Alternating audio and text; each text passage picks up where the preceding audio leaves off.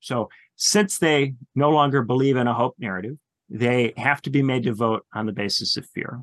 And at this point in our political system, the number of fringe voters, people who might vote for one party or not at all, but are not going to vote for the other party, is much larger than the number of swing voters who will switch which party they vote for based on strength of argument. So it's no longer strategic. It no longer makes sense if you're a political strategist to try to convince someone to flip parties. It is now about activating the fringe voter who otherwise won't vote. And the way you activate the fringe voter, it used to be that you'd promise crazy things to the fringe voter that you had no intention of delivering upon, just to get the fringe voter to show up.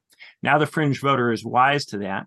So you tell the fringe voter, if you don't show up, the other side will get their crazy things. In point of fact, nobody will get anything, and the center will just keep rolling on. And part of the function of my book is to try to bring people out of this fear space, not because I think that there's a hope space that makes sense at this particular juncture, but because I think if we get out of this fear space and look at this system as something that's totally defective and not at all capable of delivering anything, then that invites us to get more profoundly critical in a more constructive way than we have been to this point.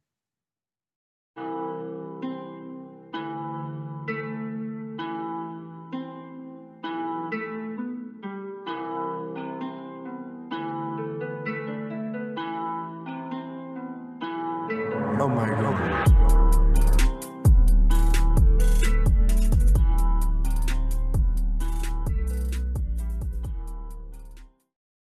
Hello, everyone. Welcome to ArtiFact number 42. Today, I am joined by Benjamin Studebaker.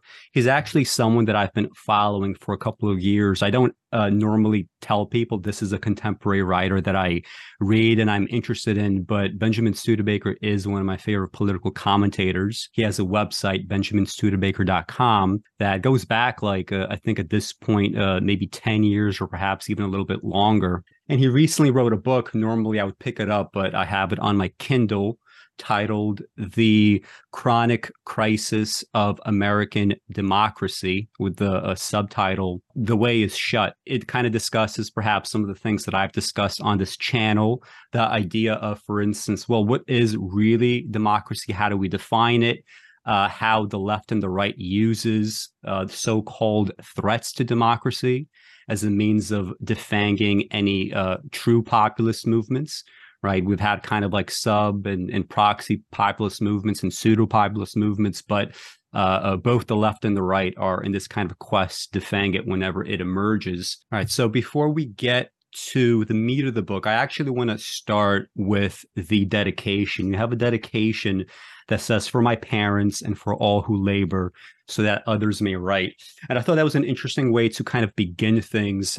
In my Steven Pinker show from a couple years back, I was tackling his book Enlightenment Now.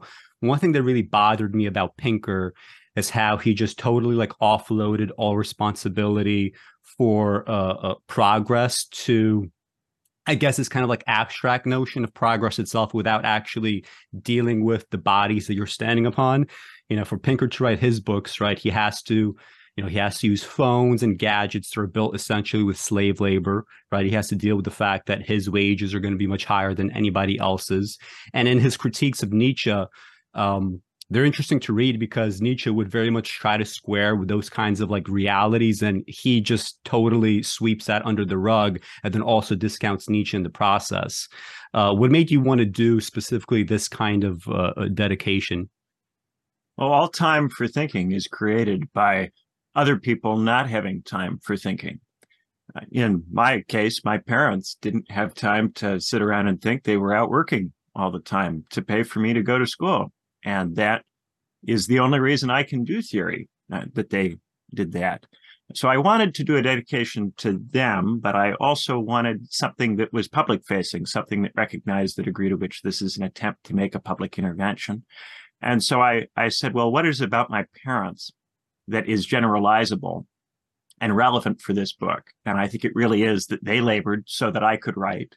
And this book really is written for those who labor so that other people may write. That's not to say that that's necessarily the constituency that's most likely to pick up or read this kind of book, but that is who I had in mind, who I cared about when I wrote it. Yeah, that's a good answer. I have a similar experience. My mother went from sort of like wanting me to do like very lucrative work to near the end of her life, essentially saying, no, you have to actually do something important, right? You have to keep writing books. It doesn't matter if there's an audience or not. You just have to keep going. So by the time that we get to the opening of the book, I believe the first chapter is titled "The Unsolvable Problem." What is the unsolvable problem? Maybe not even just the context of just America, but perhaps it applies to the whole world right now over the last 5 decades or so. Yeah, so as capital gets more mobile, as it becomes easier for very wealthy people and firms to move money and jobs from place to place, their power increases at the expense of the power of people who are less mobile and whose money is less mobile. States are territorial. They are very, very immobile. So as the ability of people to move money around the world increases, they can say to states, well, why should I move money to where you are? I could move money somewhere else just as easily. What are you going to give me in exchange for me parking my money there? And what they tend to get are lower tax rates, weaker labor laws, weakened labor unions, lower wages, weaker regulations. States are in this competitive game with each other to attract money and jobs, and this game exercises a constant gravitational pull on their policy. And so what is unsolvable about this is that the more you make capital mobile, the stronger these competitive incentives become. It gets harder and harder to defy the incentives. And as capital becomes more mobile, you get all these supply chains. And these supply chains become very costly to disrupt. So in a situation where there is very little trade, like immediately after World War II, there's an opportunity for states to go, okay, we're going to allow trade to happen. We're going to allow you to move money around, but here are the rules. Since we're turning back on the taps, we're deciding what the rules will be for our turning back on the taps. Once the taps are running and people are accustomed to buying all sorts of stuff at very low prices, if you disrupt that and generate inflation or generate shortages of things, that will make people very unhappy, and that will cause them to vote against you in elections. So democratic governments find that if they try to disrupt this system for the purposes of redistributing wealth or rearranging the distribution of wealth and power, that they will pay an enormous near-term cost for that. At the same time, if they try to club together with other states and negotiate and come together to create another system, the issue is that it's very easy for some states to defect and to try to take advantage of any block of states that try to set minimum standards. So even in the case of something like the European Union or the United States, where you have a very large block, it's still the case that there are many, many states that are outside of those blocks that play all kinds of games with their tax rates. And even within these blocks, within the range of possible policies, you'll see, say, a state like Texas that will run its tax rates down as low as it can to siphon jobs and money from California. Or you'll see in Europe a state like Germany that will use flexible labor markets to siphon jobs and investment from a state like, say, France. And then when things are not going so well in California, or things are not going so well in France or Italy, you'll see Texas or Germany go, this is because you don't have a competitive system. You need to change your system and get more competitive and become more like us. So in the book, I am exploring, how do you actually make a world that's better for the people who labor so that other people can write when there is this enormous amount of capital mobility? Can you make new rules that govern it? Can you break it up in some ways so that the system can be redesigned? It's very, very difficult to do, in part because the more mobile capital becomes, the more powerful the oligarchs and corporations become that benefit from capital mobility. And even in periods when the distribution of power was a lot less slanted toward them than it is now, say the 50s, 60s, and 70s, the tendency was for oligarchs and corporations to succeed in pressing states to lower trade barriers and eventually to lower tax rates. And even in the 70s, when, say, the labor unions had double the density in the United States that they now have, ultimately those unions were not really able to outcompete oligarchs and corporations. And as the decades have worn on, the situation has only gotten worse and worse and worse and worse. Is there a specific period that you would kind of like situate, I guess, the beginnings of this capital mobility? Because, I mean, he doesn't normally get talked about in these ways, but it does seem to me at this point that FDR was kind of like in some ways the first like real major neoliberal that at least America had, right? Part of how he was able to win the 1936 election was he basically got a huge voting bloc in Black America who essentially said, look, we don't trust FDR to not be racist, but we don't trust anybody else to not be racist. And yet he's actually offering something substantive to us that's going to improve our lives. So he was able to offer a lot, right? Dangle this carrot essentially. At the same time, what he also did was he essentially had an alliance with the business people that in exchange for this, in exchange for high tax rates and stuff like that, they now would have, access to markets outside of America, right? This is when really capital started kind of going abroad. And this, of course, yes, it did intensify with the decade. So like, is there like any other period or like when did this all happen and what are the trends that occurred within? Yeah, so if you were to go back to the Gilded Age in the 1890s, there was a substantial amount of capital mobility, not nearly as much as now, but a substantial amount by historical standards. That mobility was very heavily disrupted by the First World War. And the First World War also destroyed an enormous amount of old money, an enormous amount of wealth that was held by the old European families. And that disruption in mobility and that breakup of those centers of wealth and power that had previously existed created opportunities for new kinds of approaches. In the 20s, there was an effort to put this thing back together, but the system was never really fully put back together in the 20s. And then when the Depression hits, it completely breaks apart. You get a bunch of tariffs all over the place, lots of states tariffing each other.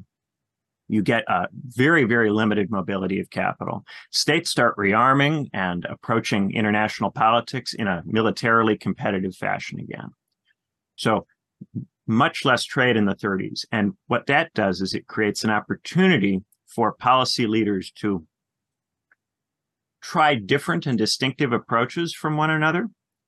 And so you get this environment in the 30s where you have, say, the Nazi state that is trying its set of economic policies, the Soviet state, which is trying its set of economic policies, the United States under FDR trying its set, and these being very distinct and different ways of trying to manage the economy from the point of view of the state.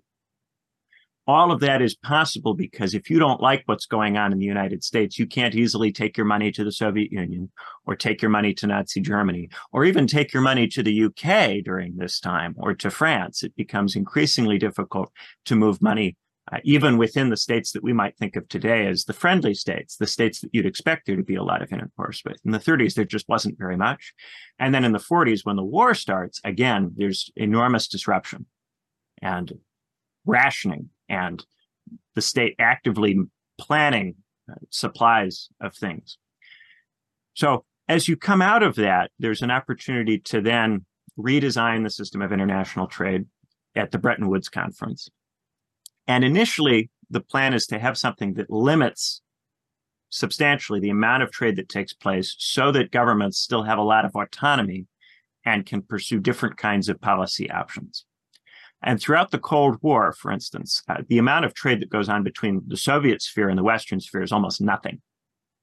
And Soviet trade as a percentage of GDP is negligible. Within the Western sphere, there's a gradual increase in the amount of trade, with more and more post-colonial states getting admitted to the trade zone. So the trade zone getting bigger, and then the tariffs getting negotiated down repeatedly over and over and over again at these different rounds of trade talks. And as these tariffs get lowered and you integrate more states that are poorer, that have lower wage environments into the trade bloc, that creates this competitive incentive that slowly undercuts and undermines the position of the labor union-based Western worker. And this happens slowly over the course of the 50s, 60s, and 70s. And in the 70s, it comes to a head. You start to get these inflationary spikes that are driven in large part by foreign policy crises, exogenous events, things like the oil shocks, the OPEC embargo, the fall of the Iranian regime, the fall of the Shah. These things kick up prices. And when they kick up prices, the oligarchs and corporations go, see, the problem with all of this is that the workers are getting paid too much money. They have too much leverage. And so we need to really undermine their ability to negotiate for higher wages, because otherwise this inflation will just keep going and keep going and keep going. And they're ultimately able to prevail in part through a little bit of economic luck. For instance, it's lucky for the right that the Iranian Revolution happens right in 1979, right before an election year in 1980. And that is going to create panic in the Carter administration, which is going to cause the Carter administration to move to the right, which is going, Jimmy Carter, for instance, appoints Paul Volcker chairman of the Federal Reserve. Volcker starts kicking up the interest rates in an election year. That, of course, means that Carter is going to lose badly to Reagan, and then Reagan will follow this policy further. Similarly, in the UK, Margaret Thatcher gets in 79 during this second inflationary spike associated with the fall of Iran. The fall of the Shah had, I think, very substantial effects in those countries. In some other Western countries, the process happens slower because parliamentary systems with proportional representation make it difficult for one party to establish a majority and pass sweeping reforms. So in a lot of European countries, the reforms are delayed or happen more slowly over the course of the 80s and 90s. And in many of these countries, the process is still ongoing. We're hearing about the process ongoing in France as we speak. So it happens at different rates in different places. But the more Britain and the United States go in this direction, the more that creates incentives that push other states that way. So Germany follows, and then once Germany follows, now that's a big pull on other states within the European Union. And the Euro crisis is very much a crisis about whether these states are going to follow Germany or continue to be disadvantaged in the trading relationship with Germany. What is to be done about Germany? Do you kick it out of the European Union? Do you yourself withdraw from the European Union? What do you do if you're a peripheral state like Spain, Portugal, Italy, Greece, or France, depending on how you choose to view France? That question was never really positively answered. All of the Southern European states that found themselves in that situation became very concerned that if they did try to do anything to meaningfully change the structure, that the near-term economic costs of doing that, say dumping the euro or leaving the European Union, would be enormous.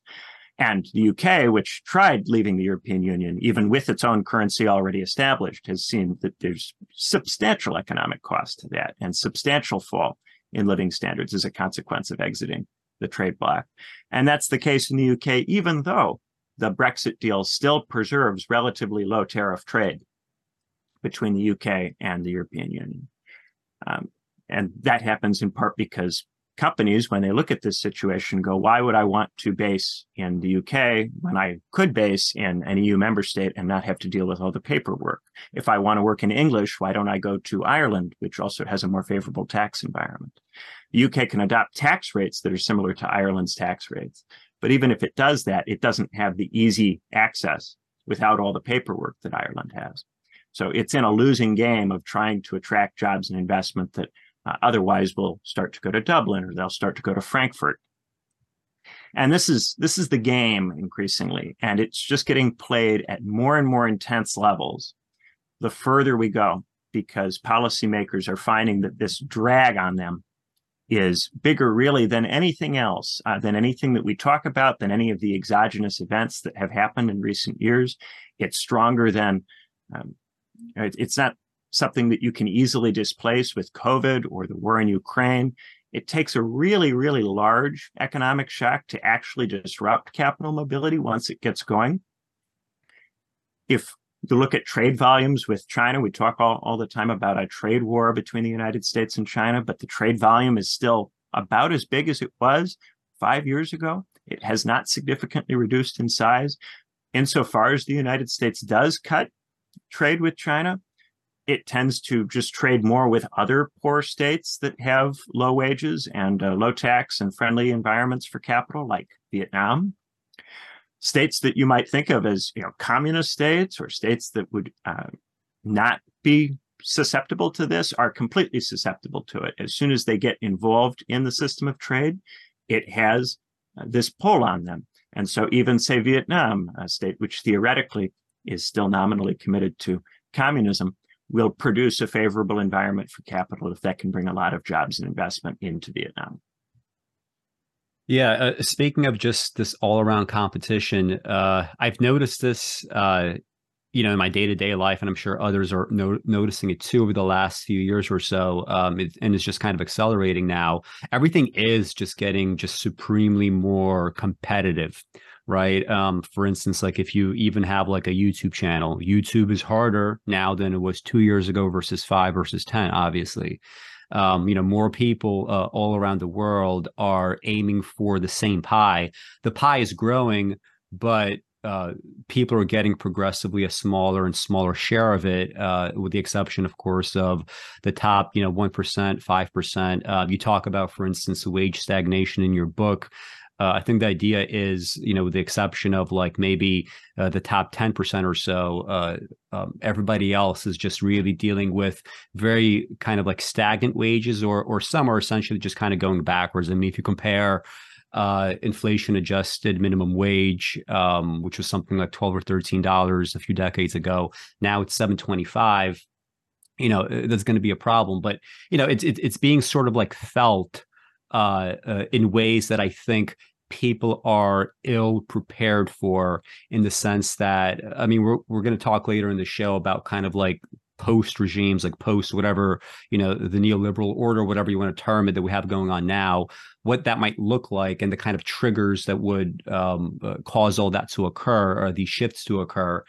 And, my sense in all that is, if you are kind of like used to the world of the last, decade or two. I feel like everybody was kind of like sold a vision in the 90s, right? All these things, like the 90s were clearly a very kind of illusory decade. The world is going to look kind of different. It seems like in the 2020s, especially, a lot of things that we took for granted, they're going to start being eroded. I recently did the show on this 1972 book, The Limits to Growth. It was wrong on some important respects in terms of like some of its specific predictions about, the disappearance of like specific material goods, composite materials, that kind of thing. But it's correct in the identifying the trend line, in the fact that, look, the planet does have finite resources, right? And eventually we do hit upon some kind of planetary limit. And the irony is, the more that we get over some of these limits, such as like, new ways of producing food, suddenly we'll come upon even more perhaps existential limits, right? Now, climate change is a lot harder to deal with. They keep saying, even the 70s, they kept identifying the 2020s as this kind of pivot point. And I mean, so far we already had, a decline in lifespans all around the world, right? It kind of started in the 90s, but accelerated because of COVID. We have other forms of stagnation, right? And this just keeps happening and happening. And specifically the tax regime, it seems as if, to me, like, they keep trying to squeeze a stone that doesn't want to be squeezed anymore, right? We begin with a progressive tax system in the time of FDR. Starting the 50s, it starts getting more regressive. In the 60s, even, with JFK and obviously, Johnson was in many ways a progressive president, but at the same time, he did oversee some of these regressive tax codes. And of course, by the time we get to Reagan, Bush, Trump, we are just not, we're in the position to only cut taxes, and Democrats never reverse them. And even like you mentioned in your book, for instance, Biden is proposing this corporate minimum tax. And it's like, well, 15% is already much lower than the world average for corporate taxation. And it's lower than ours, right? It's 21% after the Trump tax cuts. It was something like, I forget, either 20 or 35% before that. So like maybe talk a little more about like the whole maybe competition and taxation sort of angle to it, because it's crazy to me. Like when I talk to Democrats and they're like, yeah, Biden's going to get in office, he's going to reverse the tax cuts, and it's insane to me. Like I keep saying, like, this literally, it can't actually happen, and these are the structural reasons why it's impossible, and everybody seems to ignore that part of it. Yeah, everything is getting more and more competitive. And I think if we look at the 60s and 70s, the narrative that people came out with is, well, if you don't want to get squeezed the way that the steel workers are getting squeezed or the miners are getting squeezed, you have to go to college and you have to get a degree. And for a long time, a lot of people went, well, if I'm a good person or a smart person, or if I'm better than most other people, I'll be fine. I just have to work harder or be smarter than other people, and then I'll be able to go to college. And if I can go to college and get a degree, then I'll be protected from these competitive structures. And of course, if everybody does that, then over time, the value of the degree gets lower. The competitive advantage it confers is reduced. The cost of it can skyrocket because people feel they need it to have a chance in life. This notion of a college degree is your ticket to life, the expression that was very popular in the late 20th century, your ticket to life. As it now becomes a lottery ticket, you're just one of many, many people with this ticket. And increasingly, now you need master's degree, graduate degree, PhD. Even if you get those things, you find that you are now dumped into a pool of people that's much, much larger than the job pool, particularly if you're interested in jobs that are related to what it is that you went to school to study. So enormous amounts of debt, very reduced rates of people actually getting jobs related to the thing that they study, and universities which are increasingly trying to attract students by framing themselves as job placement organizations. So more and more focused on the instrumental aspect of the college experience to do with hooking you up with a job, and less focus on all of the other things. It used to be that going to college to get a job would also expose you to all of elite culture. And now elite culture is not really instrumentally valuable to getting a job unless you're at a very posh university like an Ivy League school or Oxbridge. And outside of those settings, there's really not much point to that exposure. It's seen as instrumentally not valuable. And you look at the universities that still offer some of that stuff, liberal arts schools, HBCUs, Christian colleges, those colleges are really struggling and really not doing very well because they don't have the kind of prestige that would be necessary to support engaging in these non-instrumental activities. So I think what has happened is that there's this fleeing into the universities, and that has increasingly run its course. I think there's still a feeling that if you go and do a STEM degree, that you'll be fine, and that the people who don't do STEM degrees, oh, they're stupid fools who think that they can get away with not learning how to code or learning how to do math. There's still a feeling that if you do math, you learn to code, you'll be protected. But part of what's fun about ChatGPT is that it's shaking people's confidence even in that.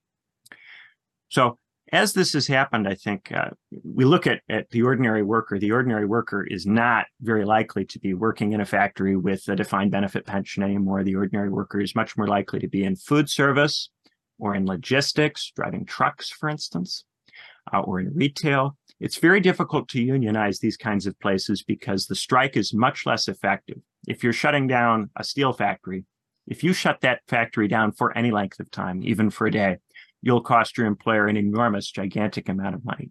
If you shut down a Walmart, you're really not going to cost Walmart a whole lot of cash. And it's much easier to find scab workers to staff the Walmart than it is to find people who can run a steel mill on short notice. And now with the self-checkout and electronic warehouses, it's easier and easier to run the economy with very, very limited workers. You also have a lot of workers who are doing stuff that isn't obviously related to production. So if knowledge workers who exist to produce content go on strike, that isn't obviously related to production. So again, the ability of those workers to extract stuff from the state is limited. That's not a reason not to unionize or not to try, but it limits the effectiveness of these things relative to the 70s. And even in the 70s, when it was industrial workers striking, those strikes were not able in the 70s to overcome the concentrations of wealth and power that existed in the 70s. So the situation has gotten much, much, much worse. Now you've got professionals who are loaded up with debt. And in my book, I make a distinction between rump professionals who have managed to still get the things that they expected or hoped to get when they went to college, and fallen professionals who are now working in jobs that are not substantially better in terms of income than traditional working class jobs. They're not much better off than someone who gets a job in the mill in the 70s.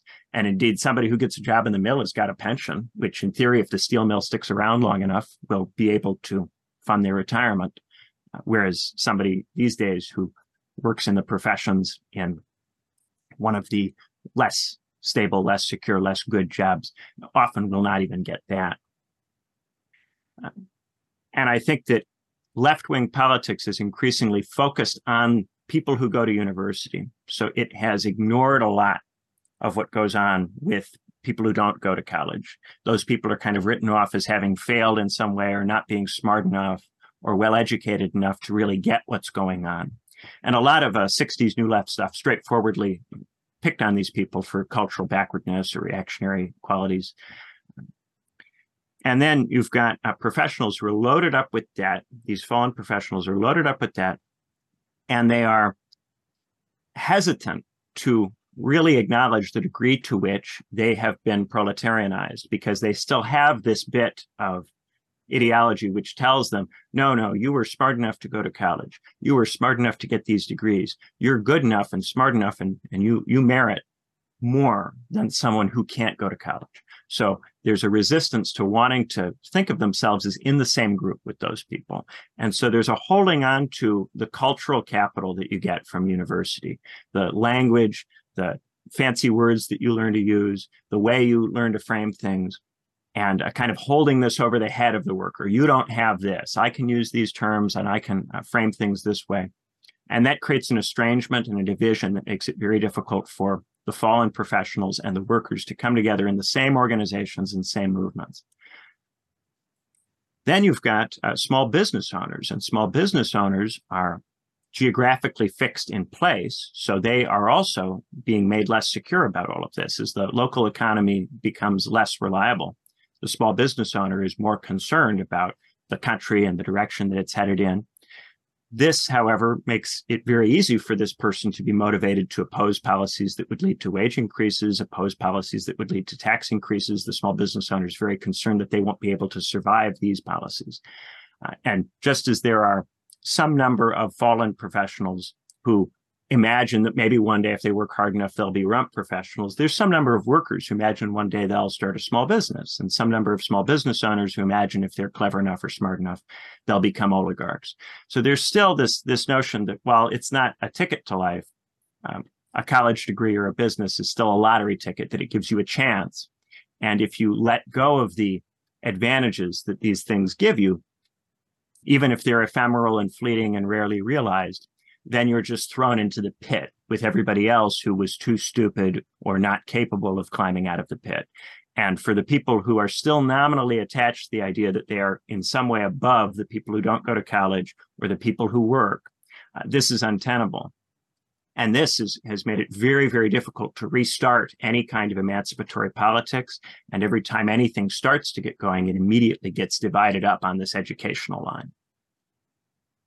Well, first of all, congratulations on your PhD. When I was in college, I was originally just kind of planning, like, all right, I was studying literature and classical studies, and I was like, all right, let me plan my courses around the possibility of a literature PhD.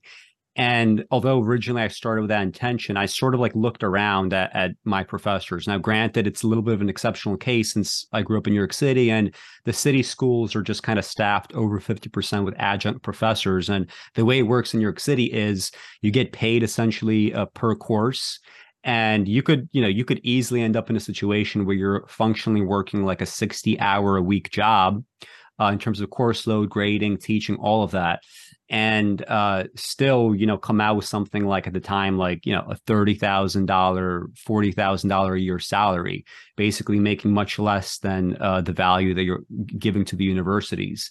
And I was like, well, I have to be realistic here. As smart or good of a writer as I think I am, or blah blah. The fact is, this clearly is not a meritocracy in the real sense of the word.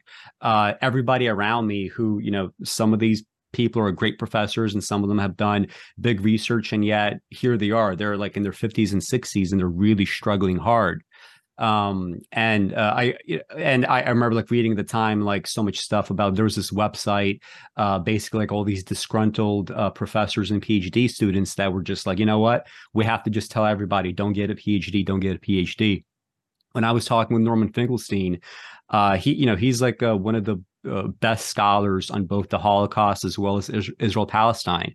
When he was in Hunter College, he was working as an adjunct. When he was elsewhere, working as an adjunct, and of course, eventually he got denied tenure. So there's a lot of politics involved. There's a lot of mutual resentment, not only between workers and these so-called professionals, but professionals within professionals, as you allude to. And this idea of education, first of all, it's gotten more expensive. Your book cites a statistic where public education is now 40 times as expensive as it used to be decades ago. Private universities are something like 15 times more expensive than they used to be. Only 50 times because, of course, they start from a much higher base, requirements to actually go. And it seems as if that responsibility for your wages, that is being all offloaded to the individual, right? That's another kind of trajectory that I think we should identify. The fact that the trend, although I think the long term, ultimately the real long term trend is going to be towards collectivization. I think if you compare today versus I don't know, something 1,000 years ago, you could sort of see that. I mean, the mere fact that we can have a discussion about universal health coverage in ancient Rome, they would look at you like you're insane, right? It wouldn't even cross their minds that somebody would deserve healthcare. But despite this long-term trend, this long-term period of stagnation is one of, well, you're responsible for your wages, right? Okay, go get an education. You have to now pay up front, essentially $30, $40, $50, $100,000 for the prospect of a decent income later on. But, it's essentially up to you. It's not just you're putting in the effort and the time. They have to extract actual, financial resources from you. Maybe you could also talk about this elite culture of the resentment between the not just the rump professionals and the fallen professionals, but the kind of resentments between working class people and the professional class. Because I live in a working class neighborhood, and it's crazy when I talk to people. They have an inborn conservatism that is based on just a hard knock life. But when you talk about politics, it's they really don't care that much about, either Democrats or Republicans. I mean, some do, but generally speaking, everybody that I speak to around me, they're very kind of suspicious. And it's very different, if I talk to, my more educated friends or whatnot. Maybe you could talk about how these kinds of resentments emerge and how they're being used to kind of essentially fuel a culture war that stands as an excuse to not actually, pass necessary legislation to resolve this unsolvable problem. Yeah. So most of the media that gets produced, the political content, the books, the shows, all of it, most of it is produced by rump professionals, people who are successful enough economically that they are able to derive a living, and a good living, from talking and writing. And these people then work for oligarchs, corporations, universities, large entities, think tanks. Some of them directly get large amounts of money from particular rich people who just really like their work. So overwhelmingly, if you're following the news or you're following the media, you're getting your content delivered to you by these rump professionals who are embedded in the system, who are able to have their jobs because of the degree to which they align with the values of their employers. And they've convinced themselves that they are there on merit when, to a large degree, they're there because they say things that the people who give out the grant money like to hear. if you're applying for an academic job, one of the things that they care about is, do you bring in grant money?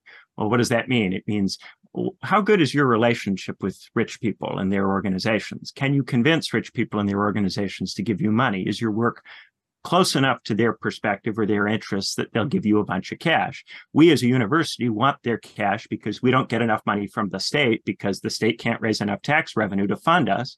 So we're looking for students to give us money with giant tuition fees, and we're looking for outside money to come in from grant organizations. So how good are you at supplying that exactly? The star is the one who can bring in the most money.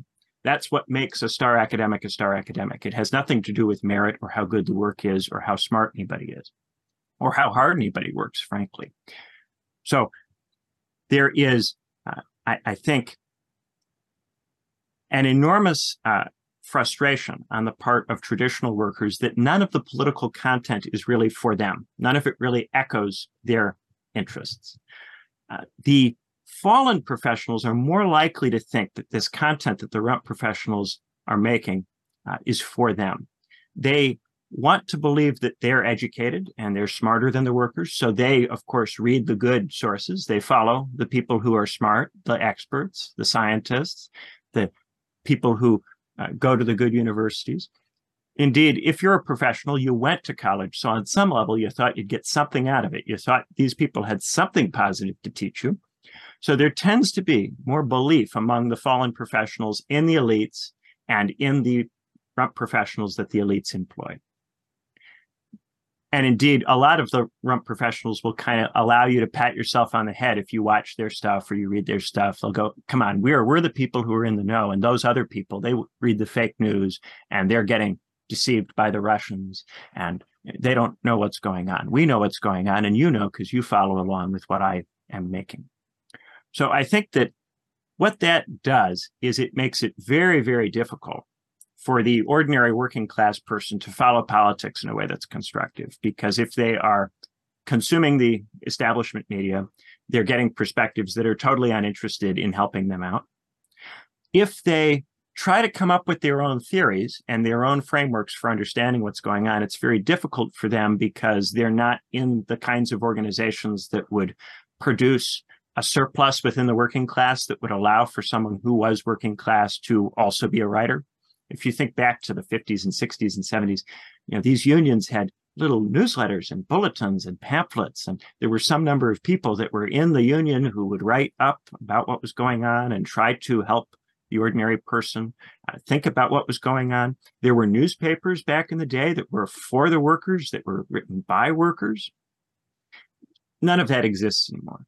So now when the working class person tries to understand politics, it's from a kind of self-taught autodidact position. And the autodidact is very easy to take advantage of because the autodidact hasn't been told what to read and struggles, therefore, to distinguish what's worth reading from what's not worth reading, and can easily get derailed and sucked into various kinds of holes and pits, right? Now, demonizing the person who falls into these holes and traps is a very effective way of keeping the fallen professionals reading only the establishment sources and paying attention only to the things that they're supposed to pay attention to. At the same time, it is the case that the self-taught autodidact who isn't in a labor union, who doesn't read pamphlets, doesn't read old-fashioned lefty newspapers, doesn't have a whole lot to work with, and does tend to make mistakes. So what tends to happen is that the worker will develop a kind of hostile anti-elite attitude that can get sucked up into things like anti-Semitism, right? And the professional will develop a hostile attitude to the far right and therefore to workers who pay attention, because workers who pay attention tend to fall down these right-wing rabbit holes. So this means that you don't really have much of a functioning left within the traditional working class. The left becomes largely a fallen professional phenomenon, and the right becomes something that feeds off of the degree to which the ordinary worker is atomized and an autodidact and not sure where to go or what to do.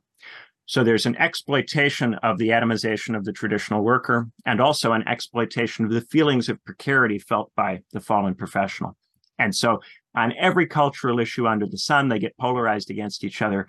And so then anytime you start to see any collaboration on things like Medicare for all or tuition-free college or a job guarantee or infrastructure spending or anything that would really involve a sizable collaboration, what will happen is that there will be a deliberate effort to introduce cultural issues onto the political agenda that will create antagonism.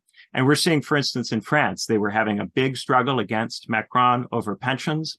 Now the police have shot someone who comes from a minority ethnic background. So now there's a whole argument about police violence and race and immigration, and it's dissecting the movement and breaking it up into its component parts and pitting the more educated left-leaning part against the less educated right-leaning part.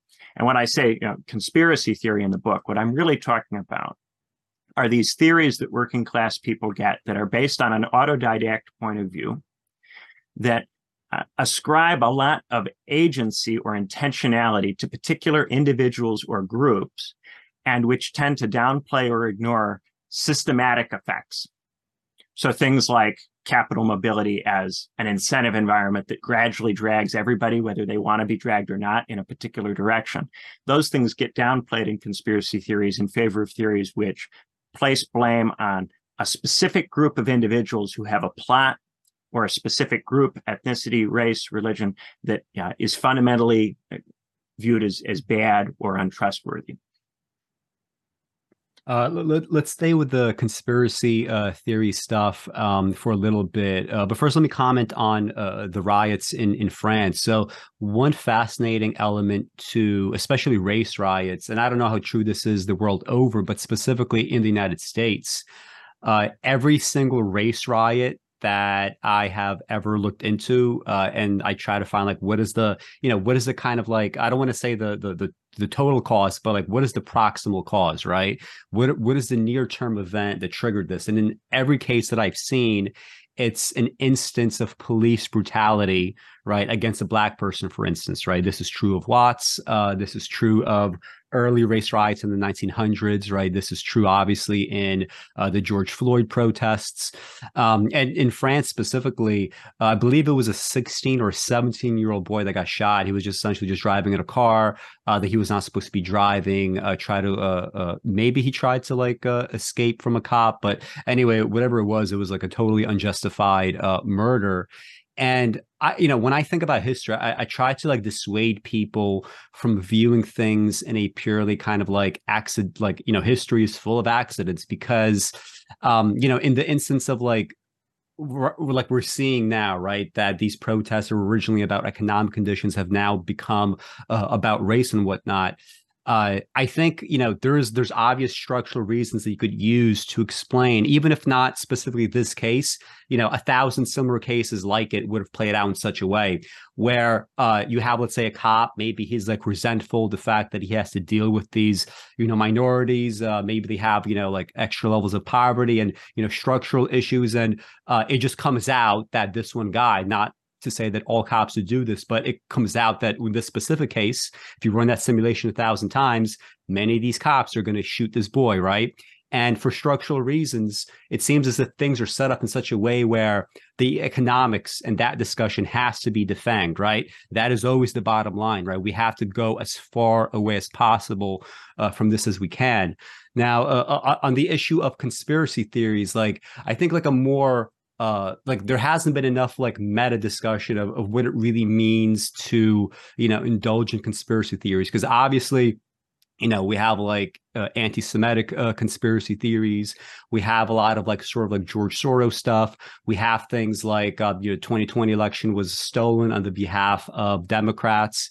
And what frustrates me about so many of these things is they start with a kind of like structural kernel, at least, of understanding, right? In the instance of 2020, you can't say that, Biden had fewer votes in the totals, right, versus Trump. I think it's pretty obvious that Biden won that election, but it's very easy to get a bunch of people thinking that American democracy is illegitimate, because in a very kind of fundamental sense, depending on how we define democracy, depending on whether or not we broaden the definition versus, limit it, American democracy just does seem kind of like it's bullshit.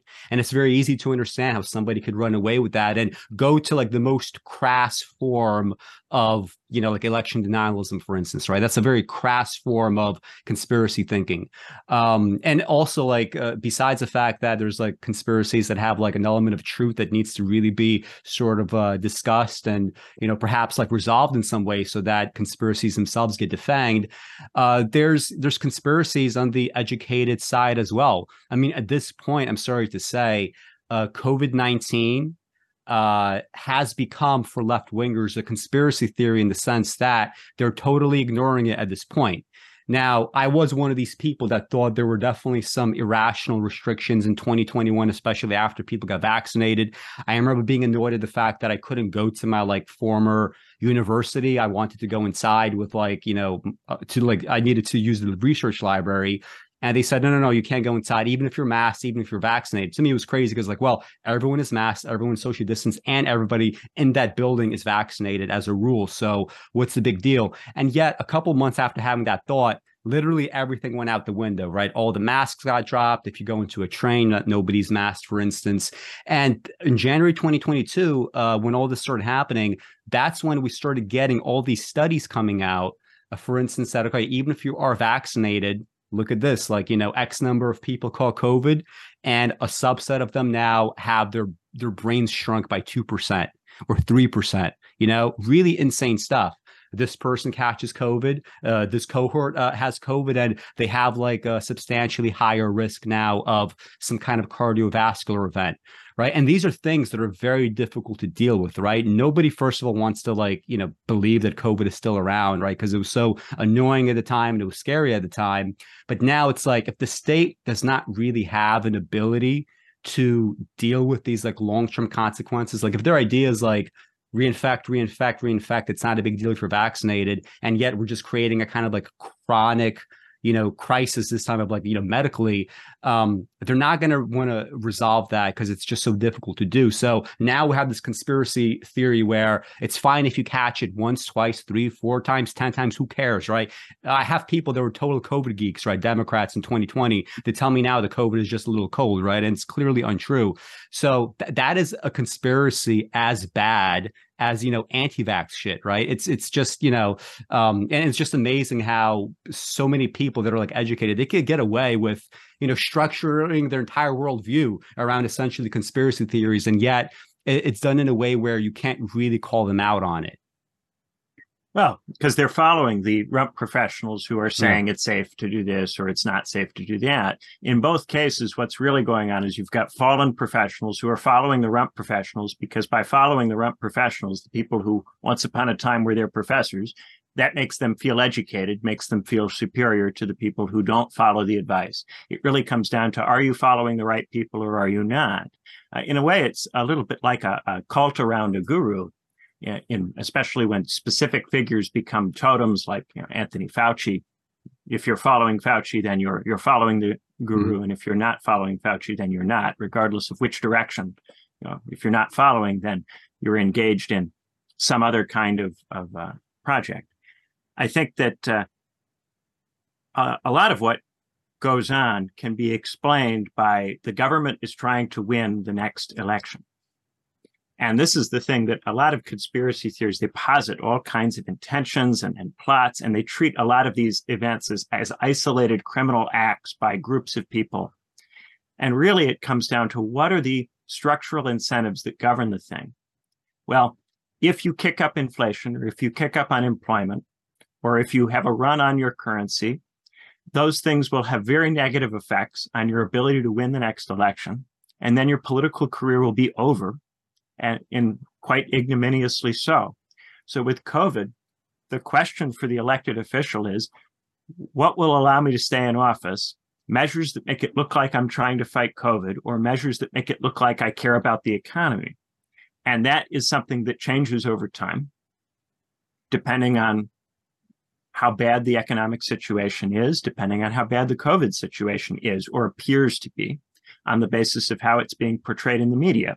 And of course, in the media, there will be points where you have an incentive to talk about COVID cases because that's what's getting clicks. And there will be points where you have an incentive to talk about the economy because that's what's getting clicks. So a lot of this policy is just based on what is the perception of particular leaders of what their reelection odds are, and how far away from the election are you? Do you have an election that's coming up very soon? If you're Donald Trump and you have an election in 2020 that you need to win, you're going to be really scared about having an economy that's in shambles running into that election. And Donald Trump freaked out so much about this, he rolled back the trade war with China and started relaxing all of those policies to try to cushion the economy so that he could win the election. You think back to 1972 when Richard Nixon dumped an enormous amount of stimulus money into the U.S. economy to drive the growth rate up to 7% so that he could be guaranteed to win in 72. If politicians have the ability to rig the economy up to be good in an election year, they will try to do that. And conversely, though, if they're more worried about the pandemic than they are about the economy for the purposes of reelection, then they'll tend to tighten things up. And so I think a lot of people were looking for some kind of coherent public health position. And so when there wasn't a coherent public health position, they went, these people must be out to in some way deceive us or hurt us because they're being hypocritical. Well, what's hypocritical isn't the science per se. What's hypocritical is the state. The state is constantly in a need to balance different competing values that don't fit together neatly with one another. A politician who's leading a state must be seen at some instances to care about the virus and seen at other instances to care about the economy, and has to appear in these different ways in front of these different audiences. And with television and with the internet, we see politicians in front of all their audiences. It used to be that you'd only see the politician when he came to talk to you. And now you see the politician in front of every audience under the sun. This drives someone like Kamala Harris crazy. When she was in California and she wasn't very well known, she could go to private meetings with people and say one thing to one group of people and another thing to another group of people and rely on those people never to talk to each other. But now every time she talks, she's on camera and everybody records everything that she says. So she's constantly caught out saying things that don't fit together. And people go, oh, is she a hypocrite? Well, there's an underlying logic to Kamala Harris, which is that Kamala Harris is doing everything she can to be as electable as possible because she's an ambitious politician. And that means saying whatever she needs to say. Her problem is that she hasn't updated her behavior to fit with the media environment that she's in. She is not able to deal with the big stage and with the bright lights. And when we talk about presidential candidates and campaigns, this is often one of the main things we talk about, especially with governors or people who come out of state politics. They are not used to an environment where everything they say will be watched with that level of intensity. They are more accustomed to being able to say different things to different people. The strategy when you're in front of a big audience tends to be say something that everybody can see what they want to see in it. And Obama was very good at this. Hope and change. What's the content of it? It's whatever you want it to be. It's whatever you need it to be. If it gets too specific, then that undermines the ability of Obama to position it as anything under the sun. A lot of politicians struggle to be able to say things that are sufficiently open to allow the voter to project what they want onto the statement. And that gets a lot of politicians in trouble. They overcommit in front of particular people, and then they get trapped. And this is the kind of stuff that I think really explains what's going on. Things to do with inflation, unemployment, electability, things to do with messaging and what kind of messaging works for what audiences and who are you in front of and who are you worried about. Politicians are sometimes worried about one audience and at other times they're worried about a different audience. And that's all contextual. Let's discuss the core issue, I guess, of wages. Prior to doing the show, I feel like I do this at least once a year, where I sort of sit down and I do a deep dive on, have wages really stagnated and to what extent and why? Because there's so much like opposition to this idea. Like, for instance, if you type in wage stagnation plus Reddit, a ton of results are from the Ask Ask Economist subreddit, which is it's a pretty right-wing subreddit. You have like usernames that I was reading today, like Barry Goldwater Lover, among others. And so they're kind of like in denial about this. And I think there is something to the idea that for perhaps, maybe it's a majority, maybe it's a plurality, but let's just say for the sake of argument, a large percentage of Americans have improved their standard of living compared to like maybe 50 years ago. Again, we could talk about the specific numbers, but I think in terms of like messaging, what people should really focus on is the following. So first of all, if you just break it according to the lines of productivity versus wages, it's obvious that productivity is way, way, way higher, and wages have not kept up with productivity. There was a time when productivity and wages were more or less, going in a similar kind of trajectory, and you could sort of overlap both of those lines in a chart in some way. That has declined. I believe specifically in your book, your ultimate conclusion is an 8% increase wage adjusted in inflation adjusted wages since the 70s, and yet something like over 300% increase in GDP. Right. Clearly that GDP, when I said before, things are getting more and more competitive. It's not even so much that I'm against this notion of competition. I'm more so interested in competition for what? What exactly are we competing over? Because, it's great to say that America's GDP is increasing, but if that does not really, truly, substantially increase your standard of living, it's worthless, right? That GDP is totally worthless for the average person.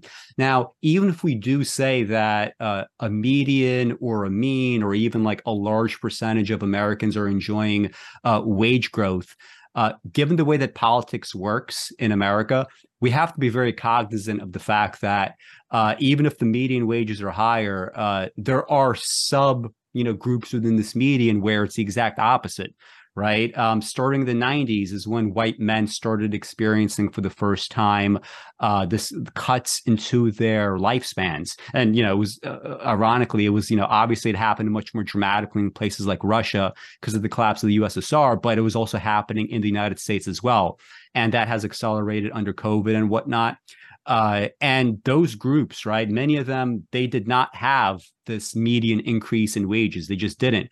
Maybe they had jobs that weren't necessarily that well paid, but they were like small business owners, and Walmart comes in and suddenly, the town turns into like a fentanyl town. And there's like a loss of dignity, right? That could even cut a lot harder than just a loss in wages. And the fact that these sub-medians kind of exist,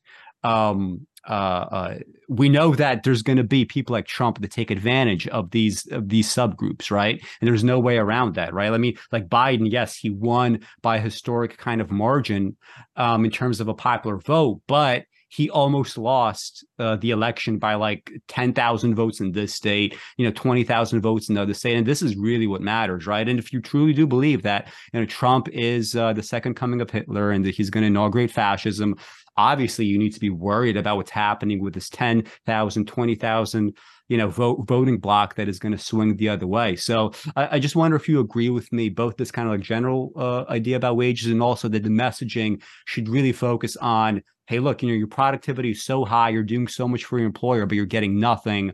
And by the way, there's these like subgroups that really are going to be the swing voters, essentially. Like, what do you think about all that? Yeah, real wages have been falling since Q1 2021, as we have been coming out of COVID and inflation has spiked. Wages have dropped, adjusted for inflation over the last couple of years. There was a brief spike up during COVID, but it's spiking back down now. And I think a lot of people thought that COVID was going to permanently transform the situation, but a pandemic without any organization, any real strong labor organization is not going to produce any kind of permanent transformation to relations of power, especially when it doesn't disrupt capital mobility or international trade very far. I think one of the things also to bear in mind is that when we talk about the inflation adjustment, not only are we talking about, say, the median or sometimes even the average, which can be heavily influenced by what's going on for people at the top, but also when we talk about inflation, there are some stuff in the basket of inflation that have seen price increases that are lower than the statutory inflation rate, and other stuff where the prices increased much higher than the statutory inflation rate. And generally, the stuff that has increased at a lower rate is stuff that is not as important as the stuff that has increased at a higher rate. And the three things that I would draw attention to that have increased at a much higher rate than the statutory rate are healthcare, college education, and housing. Those are the things that have gone absolutely crazy through the roof. And they're some of the basic fundamental things that people need to live decent lives. The things that have gone up at lower rates are things like televisions, personal computers, appliances, cars. These are things that, while certainly important and beneficial, are not as important as those basic fundamental things. And generally, the market doesn't distinguish between, is this something that people need or is this something that people don't need? It's just a question of what are people buying. And because people will always buy healthcare and education and housing, almost no matter what the market conditions are, it's very, very difficult to blunt demand for those things because people need these things to get by. They might be able to settle for renting instead of buying a house, or going to community college instead of going to a four-year college, or going to their local doctor rather than traveling into a major city to go to a big famous hospital. They'll make certain adjustments in the standard that they accept. But people will not just not go to college generally, and people will not forego healthcare generally, and people will not just live in the street. Some number of people will do all of these things and be badly disadvantaged for it, but most people will not. And that gives the firms that provide those services incredible leverage over ordinary people and incredible leverage over the economy. It is not at all in the interest of the healthcare sector for healthcare to become affordable, or in the higher ed sector for the university to become affordable, or in the housing sector for housing to become affordable. If there were any drop in the cost of these things, it would result in major job losses and contraction of these sectors. The biggest argument against Medicare for All is that if your goal is to reduce, say, healthcare as a percentage of GDP from 17 or 18%, where it is now in the United States, to a number that is similar to the number that you would see in another Western country, which is around 10%, you would destroy an enormous number of jobs in the course of doing that, unless you also had a policy to transition all of those people to some other kind of work. And the most negative disruption that would be caused by a move to Medicare for All is just figuring out what to do with all these unnecessary workers that we have in insurance, in hospital administration, and even in some cases in things like nursing, where there's just been an enormous explosion in the definition of what counts as nursing, and an enormous pouring of people into these jobs and into these roles. So if we actually wanted to get control of these things, we would have to really disrupt these sectors in quite fundamental ways to get control. And that's why every time we start talking about fixing these things, everybody goes, oh, if you try to reform it, we're all going to leave the profession. If you try to reform it, we're all going to, what will we do? Because we would actually have to contract these sectors substantially. They've become so overgrown through the market leverage that the firms that provide these services have achieved, that it's a big lift, and it requires concentrated political power. It's not enough for it to just be what's best for the ordinary person. You really need organization to break the influence of these sectors, the firms and oligarchs that dominate these sectors, the very, very strong positions that they're in. If, for example, you would put some of these comments to some of these Redditors, like an objection would be like, well, housing costs have gone up. This is true. But at the same time, first of all, most people only buy a house only once. But then again, it's the only kind of multi-$100,000 purchase they would ever make in their life. They're not, and it's very large, right? So, but the space per person has really gone up substantially, something like 2 times or whatever, compared to like something the 50s or 60s. So you're essentially paying, just like as we do like inflation adjusted here, I guess the inflation would be inflation in size, more people taking on more and more space.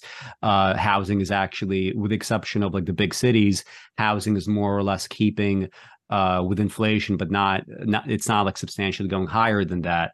And they would say something like, well, healthcare is expensive and wages might be down in some regards. But if you look at total compensation, things like healthcare, obviously people are experiencing more and more kind of like benefits, I guess, in some ways when it comes to healthcare.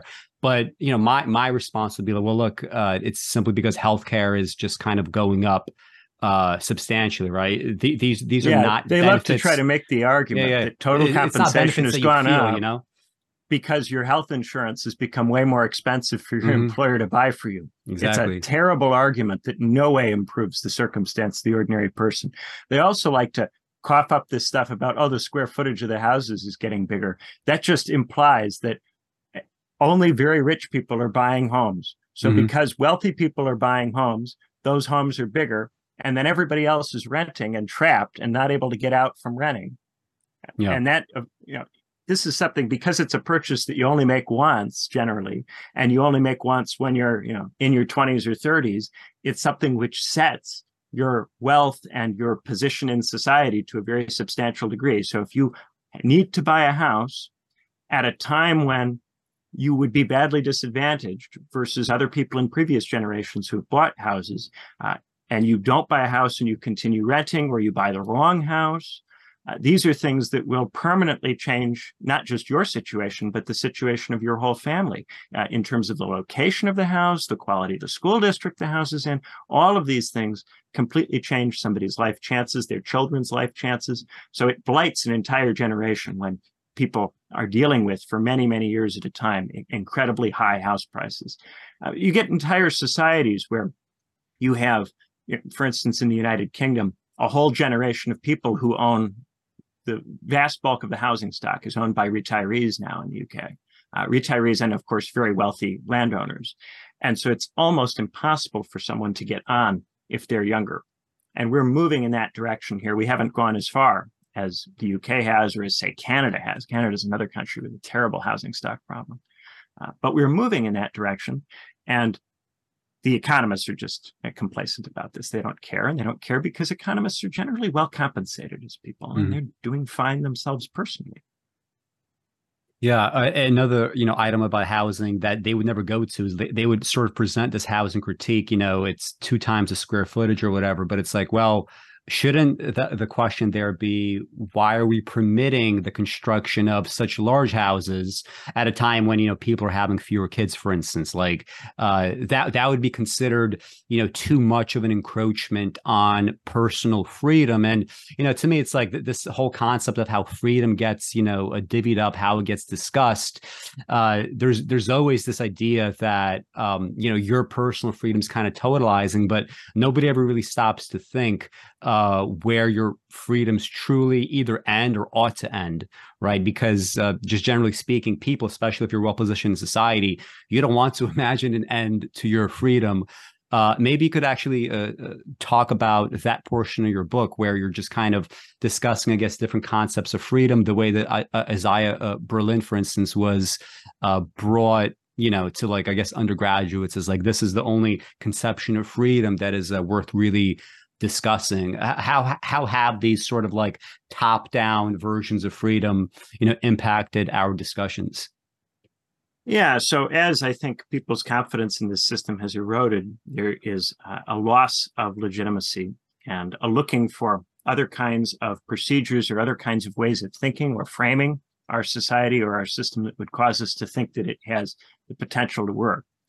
And I think that one of the ways that that our state and our institutions try to deal with our loss of confidence is to try to find ways to reconceptualize or reframe some of the important values or concepts that are important to people so that they can see those values reflected in the society in which they live, or if not reflected, they can see that there's some kind of genuine effort being made to reflect those values, something they could participate in.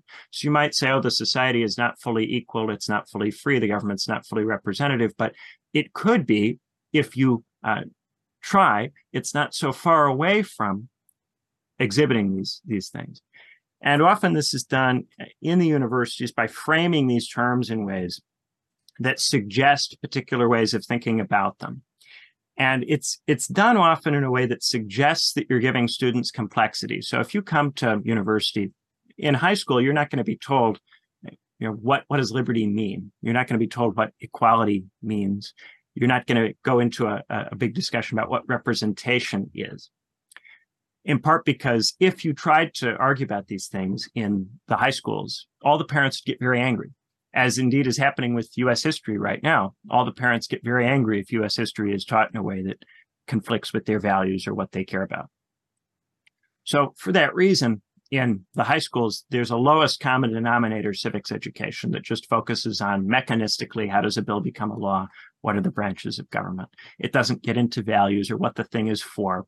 That's left to your parents to tell you. If there is any gesturing at values, the values aren't defined. When you get to college, if you decide that you want to take classes in these areas, you will get offered some definitions of these terms, but the definitions tend to be fixed, or you get a very narrow range of choices. And these structured choices, do you want positive liberty or negative liberty? Do you want equality of opportunity or equality of outcome? Do you want delegate or trustee representation? These binary choices give you an appearance of having options of different ways of thinking and a free and open discussion. But then there are the things that are never mentioned or never brought up that would potentially allow you to make much more demanding, to have much bigger demands that you might make on the institutions or on the system. So in the case of liberty, Isaiah Berlin, who hated the Soviet Union, was an old school Cold Warrior, he frames liberty as either positive or negative. If it's a negative liberty or negative freedom, that's freedom from the coercion of others. So you are allowed to go out and buy as big a house as you want, and nobody will stop you. You can buy as much land as you want, construct as large a structure as you want. Nobody will stop you. You have positive liberty to build a giant McMansion for yourself, right? Even if the neighborhood could be split up into 100 different plots, you can build a giant palace the size of Nero's golden house, and nobody will interfere with you. You have negative freedom, right? Positive liberty for Berlin focuses on the freedom to do things, the freedom to buy a house. But Berlin argues that if you try to secure positive freedom, that this will necessarily involve the state having a vision for how you're supposed to live, a singular vision that it imposes. And therefore, what begins as a right to own a home becomes the state ensuring or forcing everybody to live in the same kind of home, in the same kind of box. And that this takes away an enormous amount of freedom insofar as it starts compelling people down particular paths or particular tracks. And Berlin is particularly worried about this when it comes to things like the education system, that you have to go to school and you have to learn these things, because if you don't, you won't be a fully developed person. And we have a conception of what it means to be a fully developed, realized person. Here are the things you need to be able to do, the capabilities you need to have, and therefore you have to go to school. For him, it wouldn't be that different from saying you have to go to church to become a good Christian or a good Catholic. And if you don't, then your soul will be in danger, and the state will ensure that you go so that your soul's not in danger. Now, this framing is very persuasive for a lot of people. A lot of people read this and go, oh, yes, negative liberty. That is really the most important thing in society. And even when people do make defenses of positive liberty, it's always a defense of it against the Berlin critique. So you are always starting off on the back foot with positive liberty. There are, at this point, lots of other ways of thinking about liberty that are in political theory. There are political theorists who have come up with many, many more additional ways. People like Quentin Skinner, Raymond Geuss have cataloged far more ways of understanding this stuff, and have pointed out that in Berlin's work, he runs together different conceptualizations of freedom to draw equivalences. So, for instance, when we're talking about positive liberty, at one point, Berlin talks about freedom from domination, right? So I want to make my own choices without having to worry about what somebody else is wanting me to do. I want to be able to decide things for myself. I want to be able to participate in politics and give my own input without having to worry about someone else's judgment, right? So that's not a freedom from interference. It's a freedom to speak your mind, right? And yet he gets from that to this idea that to secure these opportunities to speak, you would need to have this totalizing society that might start to resemble the Soviet Union. And of course, once you get to this Soviet Union type society, for Berlin, now you don't really have either freedom really in any kind of very functional sense. You have whatever it is that the Soviet Union gives you in terms of housing and healthcare and education, and that's it. You have to do those things. You don't get a choice. But there's this rich tradition of thinking about the relationships that we have and the way that those relationships affect what we do, even when people are not interfering in our affairs, right? So if you are married and you have a spouse, you worry a little bit that what you do might upset your spouse. And if your spouse gets upset, what this will do to you, right? So in some ways, you depend on your spouse. You need your spouse to like what you're doing. And if you ignore that too much, then problems occur. Similarly, if you work for an employer, you have to worry about your employer not liking what you do. And that might cause you to, not that you would get fired necessarily, but maybe you won't get promoted or you won't get a raise. There's something that you need from the employer. And because you need this thing, it gives the employer influence over what you do.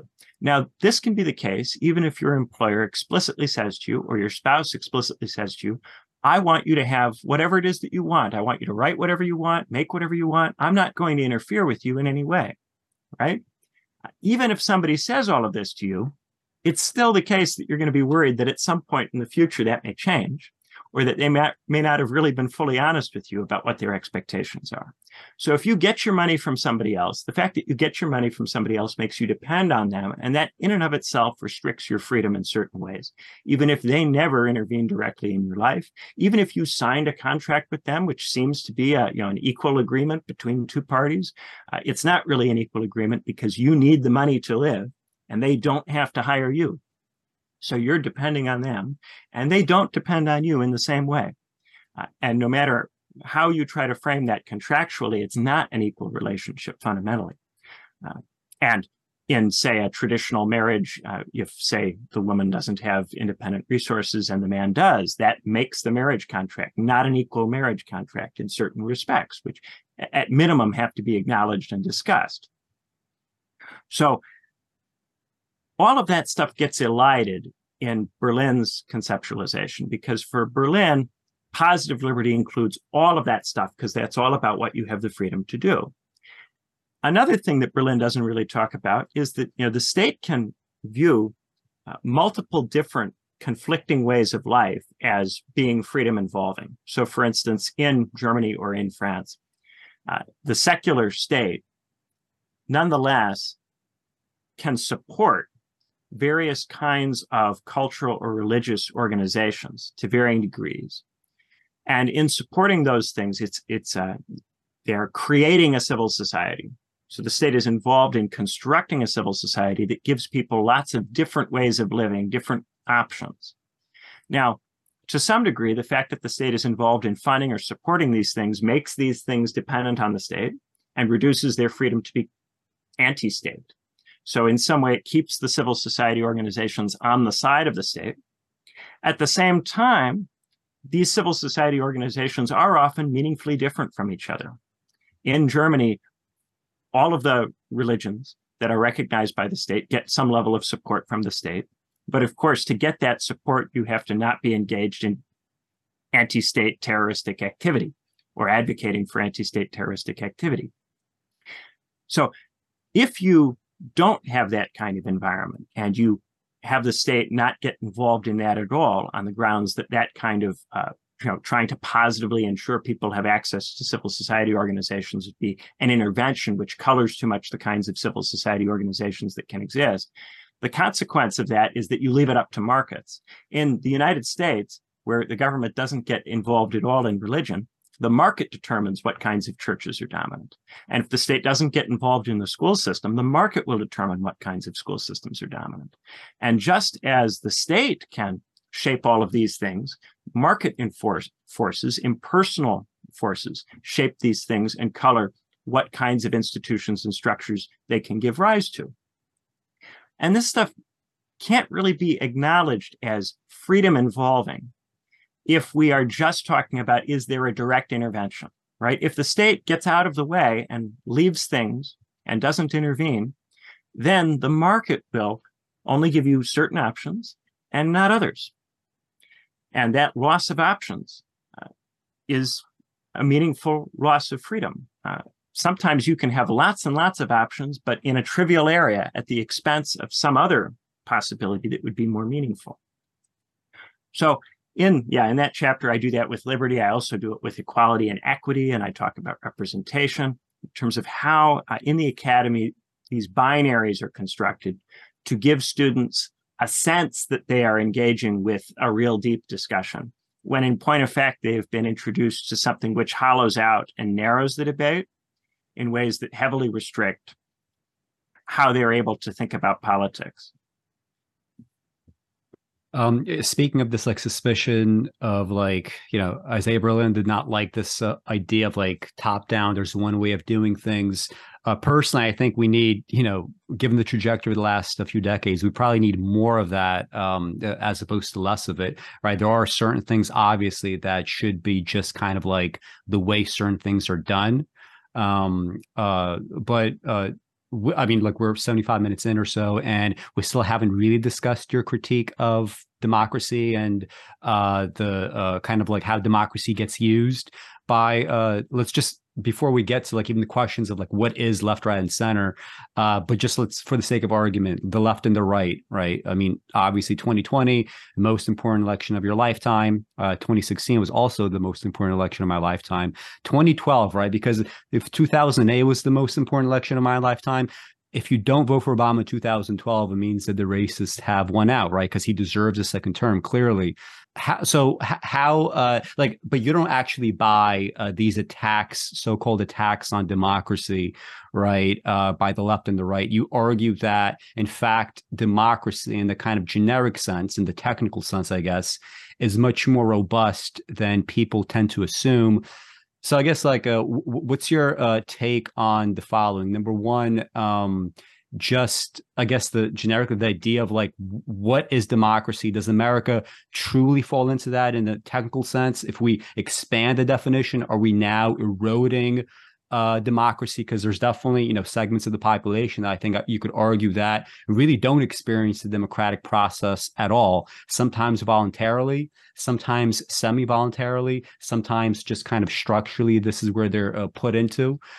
People, for example, in the the law enforcement, when people go through the justice system, for instance, right? Obviously, if you grew up in a neighborhood where your everybody has options to do illegal things, right? If you are a CEO, your options for doing illegal things are both all kinds of shit. You could do almost anything, right? And you could also get away with it. You could cause much more carnage, right? You could poison a river and kill tens of thousands of people slowly, right? And people won't really notice if it's slow enough. If you're in the street, for instance, and some of the ethnicities that kind of divide, along those kinds of street crimes, when people talk about crime, they never want to differentiate, street crime versus other kinds of crime.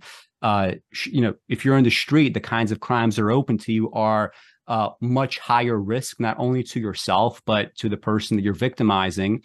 And you're also getting just a lot less in return, right? I mean, people have killed people over several $100s, mugging them, that sort of thing.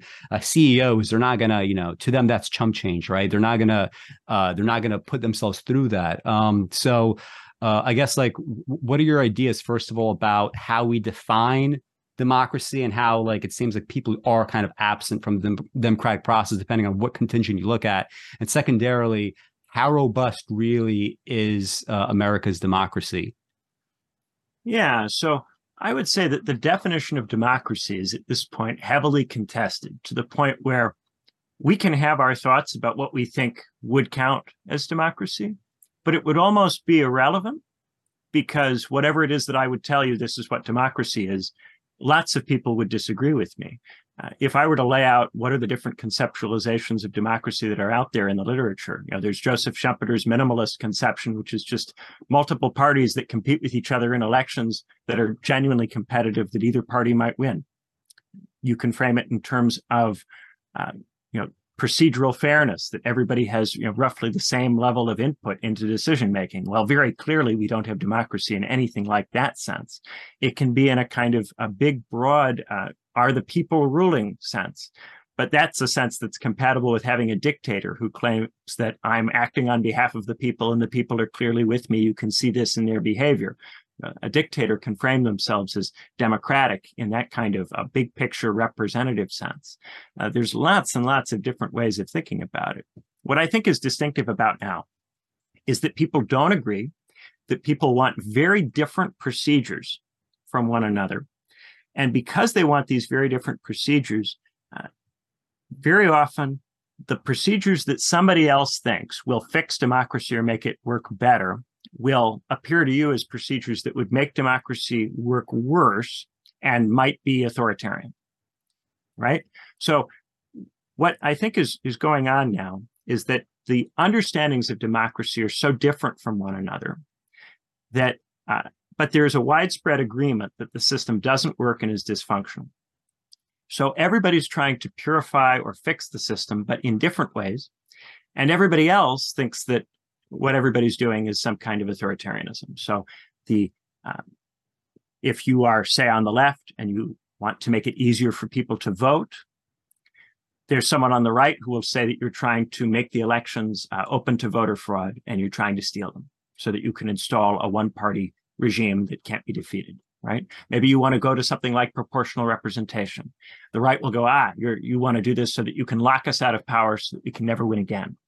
Right? Maybe you want to abolish the Supreme Court because you think that judicial review is a constraint on the rule of the people. Well, there will be people on the right who will say, actually, judicial review is essential to a constitutional system, and you're trying to gut the system to empower the president.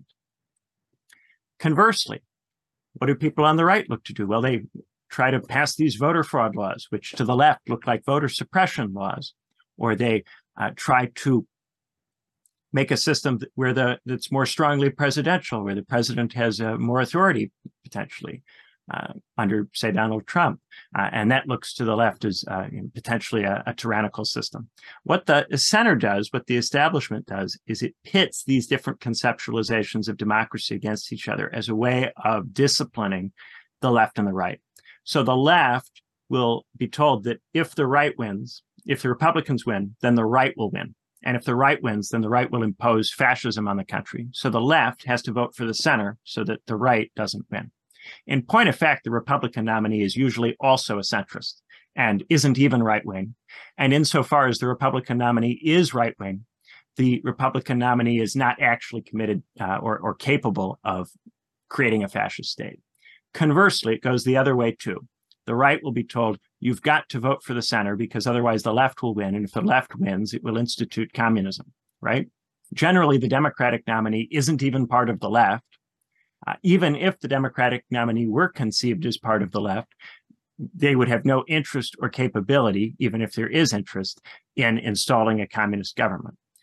The function of this is to get people to vote for centrist candidates when they otherwise would not feel in any way motivated to vote for them, because the centrist candidates are not actually capable of giving them anything that would improve their lives. So since they no longer believe in a hope narrative, they have to be made to vote on the basis of fear. And at this point in our political system, the number of fringe voters, people who might vote for one party or not at all, but are not going to vote for the other party, is much larger than the number of swing voters who will switch which party they vote for based on strength of argument. So it's no longer strategic. It no longer makes sense if you're a political strategist to try to convince someone to flip parties. It is now about activating the fringe voter who otherwise won't vote. And the way you activate the fringe voter, it used to be that you'd promise crazy things to the fringe voter that you had no intention of delivering upon, just to get the fringe voter to show up. Now the fringe voter is wise to that. So you tell the fringe voter, if you don't show up, the other side will get their crazy things. In point of fact, nobody will get anything. And the center will just keep rolling on. And part of the function of my book is to try to bring people out of this fear space, not because I think that there's a hope space that makes sense at this particular juncture, but because I think if we get out of this fear space and look at this system as something that's totally defective and not at all capable of delivering anything, then that invites us to get more profoundly critical in a more constructive way than we have been to this point.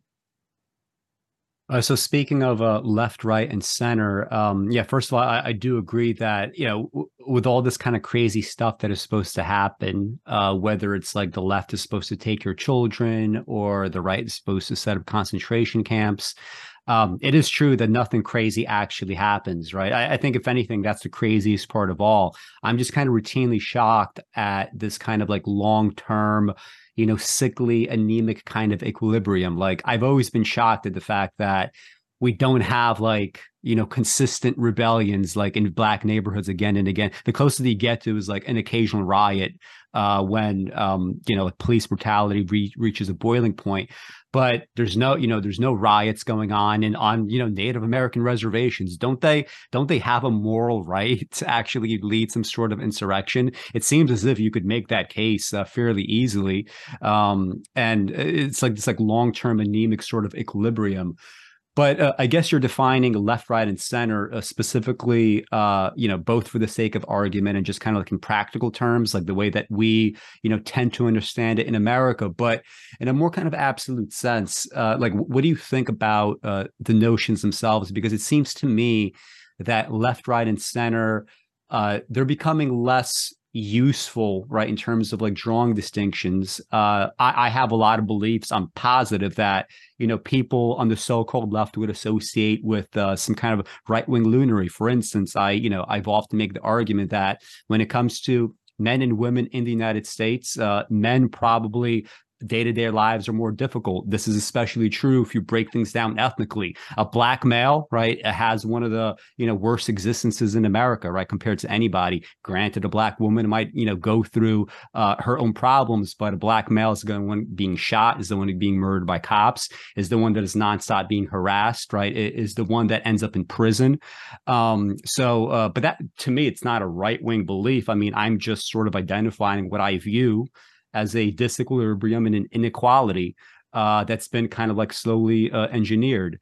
In the same way, I might have, beliefs about human nature that people might view to be regressive. But I personally, as a left winger, very far on the left, I see no conflict between an acceptance of human nature, even one that is, in many respects, kind of hardwired. Some things can't really be changed easily. That's not scary to me. I could easily create a left-wing project based on an understanding of human nature. Somebody that did a couple of shows with Arnold Schroeder is a radical environmental activism. He has a podcast, Fight Like an Animal, where he constantly talks about studies, right? But he's clearly a left-winger that's been, on that side for a long time. So there's that element to it. There's also the fact that, like, when you look at traditional notions of what it means to be conservative or liberal, those also have kind of shifted. Like, it still is amazing to me that we have such a thing in America as a conservative that does not believe in climate change, does not believe in finite resources, right? If you're a conservative, like if you like think back, like tens of thousands of years back to, the environment of like ancestral development.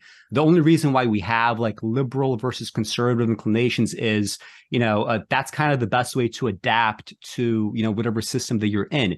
If you're too conservative, you're not going to go out and eat a piece of fruit like you should. You're not going to sort of explore and see what you're capable of. You're not going to come down essentially from the trees. If you're too liberal, right, maybe, you decide you're going to be the first one to jump down and you're going to run through a field and you get killed by a wild animal, right? But if you're a conservative, right, like you should have a notion of, I have to be careful about the world, right? The world is finite. And isn't it crazy? We have all this pollution, we have all these problems going on. There's something twisted about a conservative that doesn't accept that, right? It's not conservatism anymore. It's total, it's radical right wingism. And I think, in an absolute sense, like if you were to use the conventional terminology, America is a country that is just generally center right, in the sense that we have a center right party and we have a radical right wing party. and the center right party goes along with the radical right wing party, which routinely, of course, just sets the agenda. Like I remember arguing with people that were thinking of voting for Trump. They're like, if Biden gets into office, he's going to go so soft in China. And I'm like, no, we already established a foreign policy under the radical right-wing administration. Biden's going to go along with it. There's no turning back. That's just how it works. And if you just like follow how this happens, administration to administration, that's just how it tends to fall out. So like, what do you think about these categories? Really, if you're going to look outside of maybe the lens of your book, do you think they're useful? Do you think like there has been some sort of shift where they don't even correspond to like baseline biological categories that would make it more familiar? Yeah, in the book, to be clear for the listener, I use left to refer to the movement around Bernie Sanders, right to the movement around Donald Trump, and the center to refer to everything from Bush to Biden, the establishment as it's existed really since the 90s. Yes, you are, of course, quite right to point out that these terms don't make nearly as much sense as they used to make. Once upon a time, you might have said, well, the left is the working class oriented movement, and the right is the oligarch oriented movement. That doesn't really make sense insofar as at this point, the left is, I think, in class terms, much more associated with the fallen professionals than it is with the traditional working class. The right also is very much pitching itself at small employers, for instance, and not necessarily at least not so straightforwardly at oligarchs in the way that it frames what it's doing.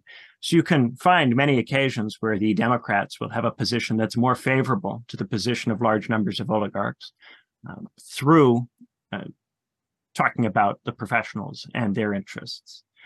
And you'll also find cases where the right gets at that by talking about the small employers and their interests. In point of fact, I think at this point, the Republican and Democratic parties, insofar as there's any difference between them, it's in which oligarchs and corporations their views ultimately serve. So the Democrats tend to be on the side of big tech and big finance, and therefore on the side of the industries which dominate in large cities and on the coasts. And the Republicans are at this point more focused on industries that are tied down in the United States, that are located in the middle of the country, that are maybe a little bit less mobile. So that allows for more discussion in the Republican Party of things like tariffs and attacks on the trade policy. But at the same time, there's still a very strong free market current within the Republican Party. And we shouldn't overstate the degree to which the Republican Party is Trumpist in the substantive sense of what kinds of policies it argues for. Indeed, in the 2016 election, I remember in the debates, Trump comes out with, we need to raise the tariffs and do a trade war. And they go around to all the other candidates, all these Tea Party candidates who are theoretically of the right and anti-establishment and anti-centrist, Rubio and Cruz. And what do they say? They say, oh, you have to cut taxes because if you raise the tariffs, that just passes the cost on to the consumer. Really, if we want to get jobs and investment here, we have to cut taxes. For me, what ultimately makes someone like Ted Cruz or Marco Rubio a figure of the center rather than the right is that Cruz and Rubio are just committed to following the imperatives of this system. And the question between people in the center left and the center right is how fast to follow the imperatives, how hard to go in following the imperatives. But in both cases, the consensus in the Democratic Party establishment and the Republican Party establishment is that these incentives have to be followed. They can't be challenged. You can't change the system in some way to overturn them.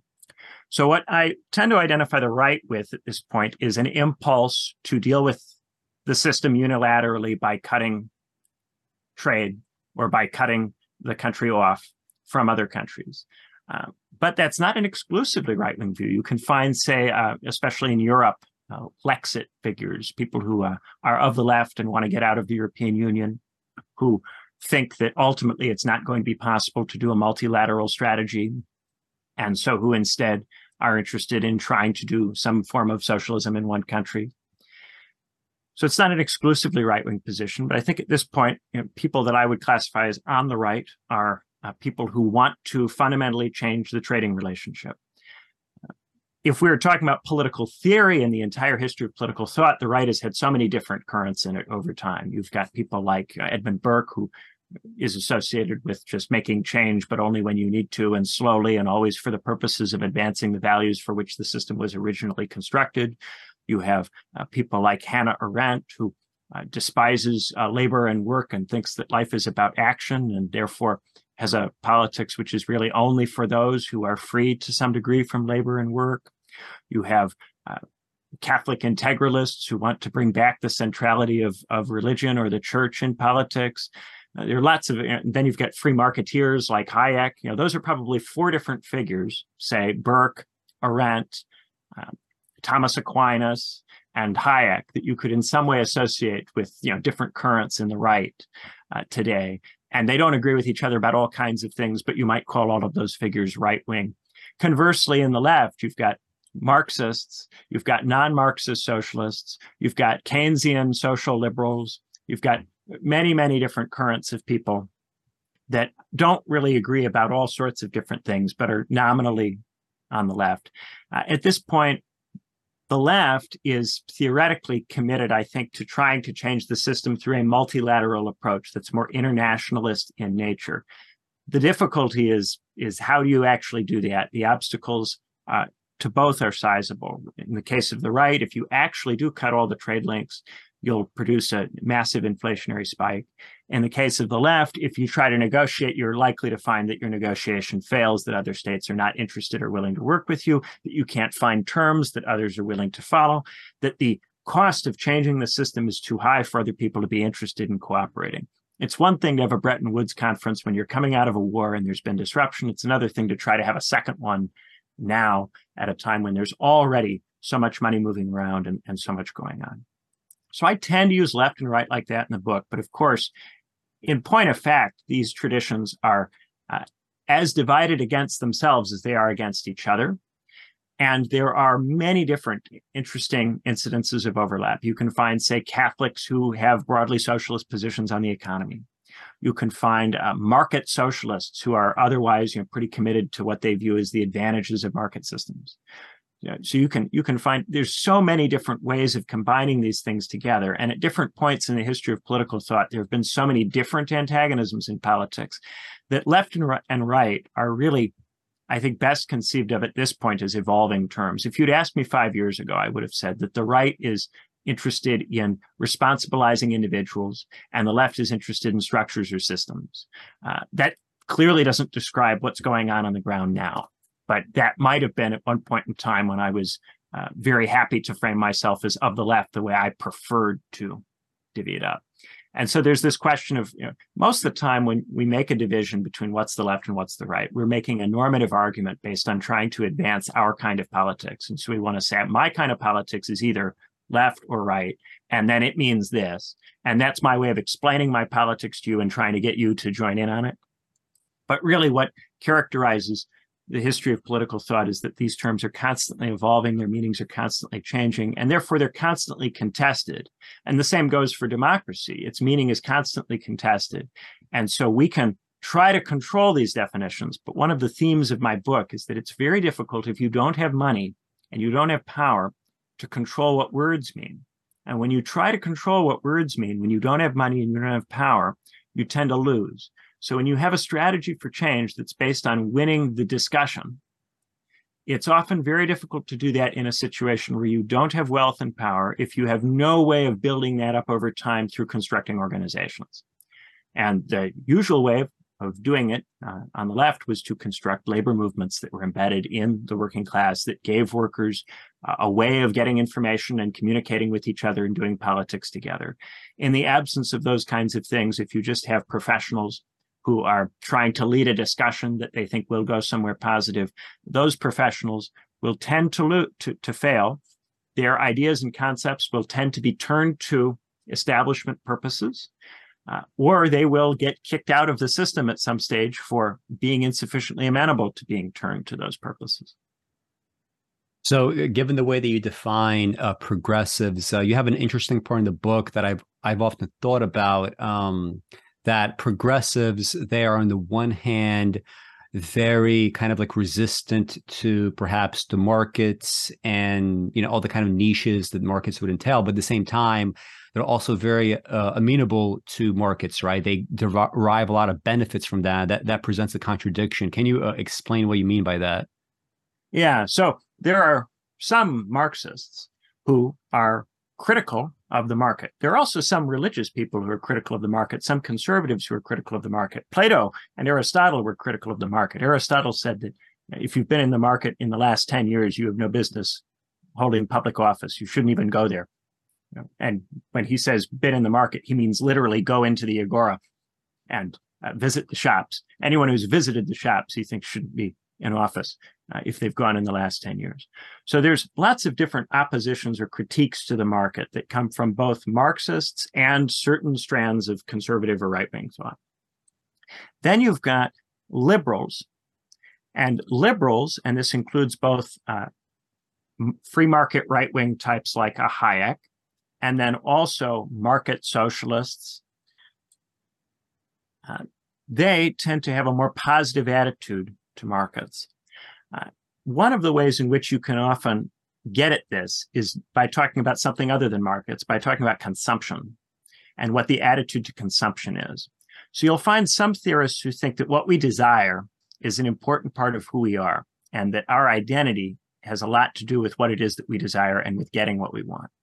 So if you think that what we desire is important to who we are, markets are ways of democratically throwing together all of the desires that people have and spitting out something which is in a sense neutral, right? Insofar as everybody's desires are expressed as demand and the supply is just responsive to the demand. Now, of course, there is an inequality insofar as some people have more money, so their capacity to influence what the demand is greater than others. When you have economic inequality, your influence within the market is going to be larger if you have more money with which to buy. But money itself is neutral in the market.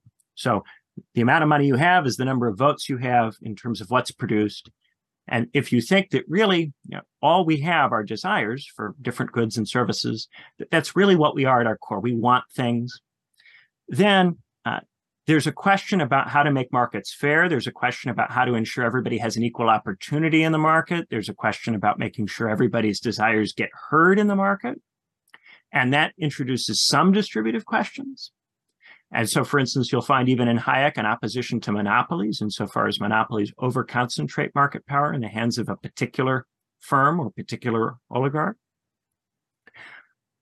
But on the other side, there are critiques of this whole view of who and what we are, which says we're not just our desires, that there are other values apart from the things that we desire that compete with what we desire, and that ultimately an important part of being free is ruling ourselves and subordinating our desires, which tend to be things that come out of the body, to these higher values.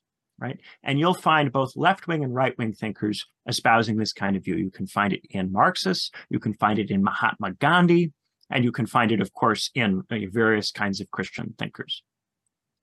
Now, if you have this kind of view, the market, because the market doesn't care about values apart from what's in demand, the market is necessarily hostile to these further sets of values.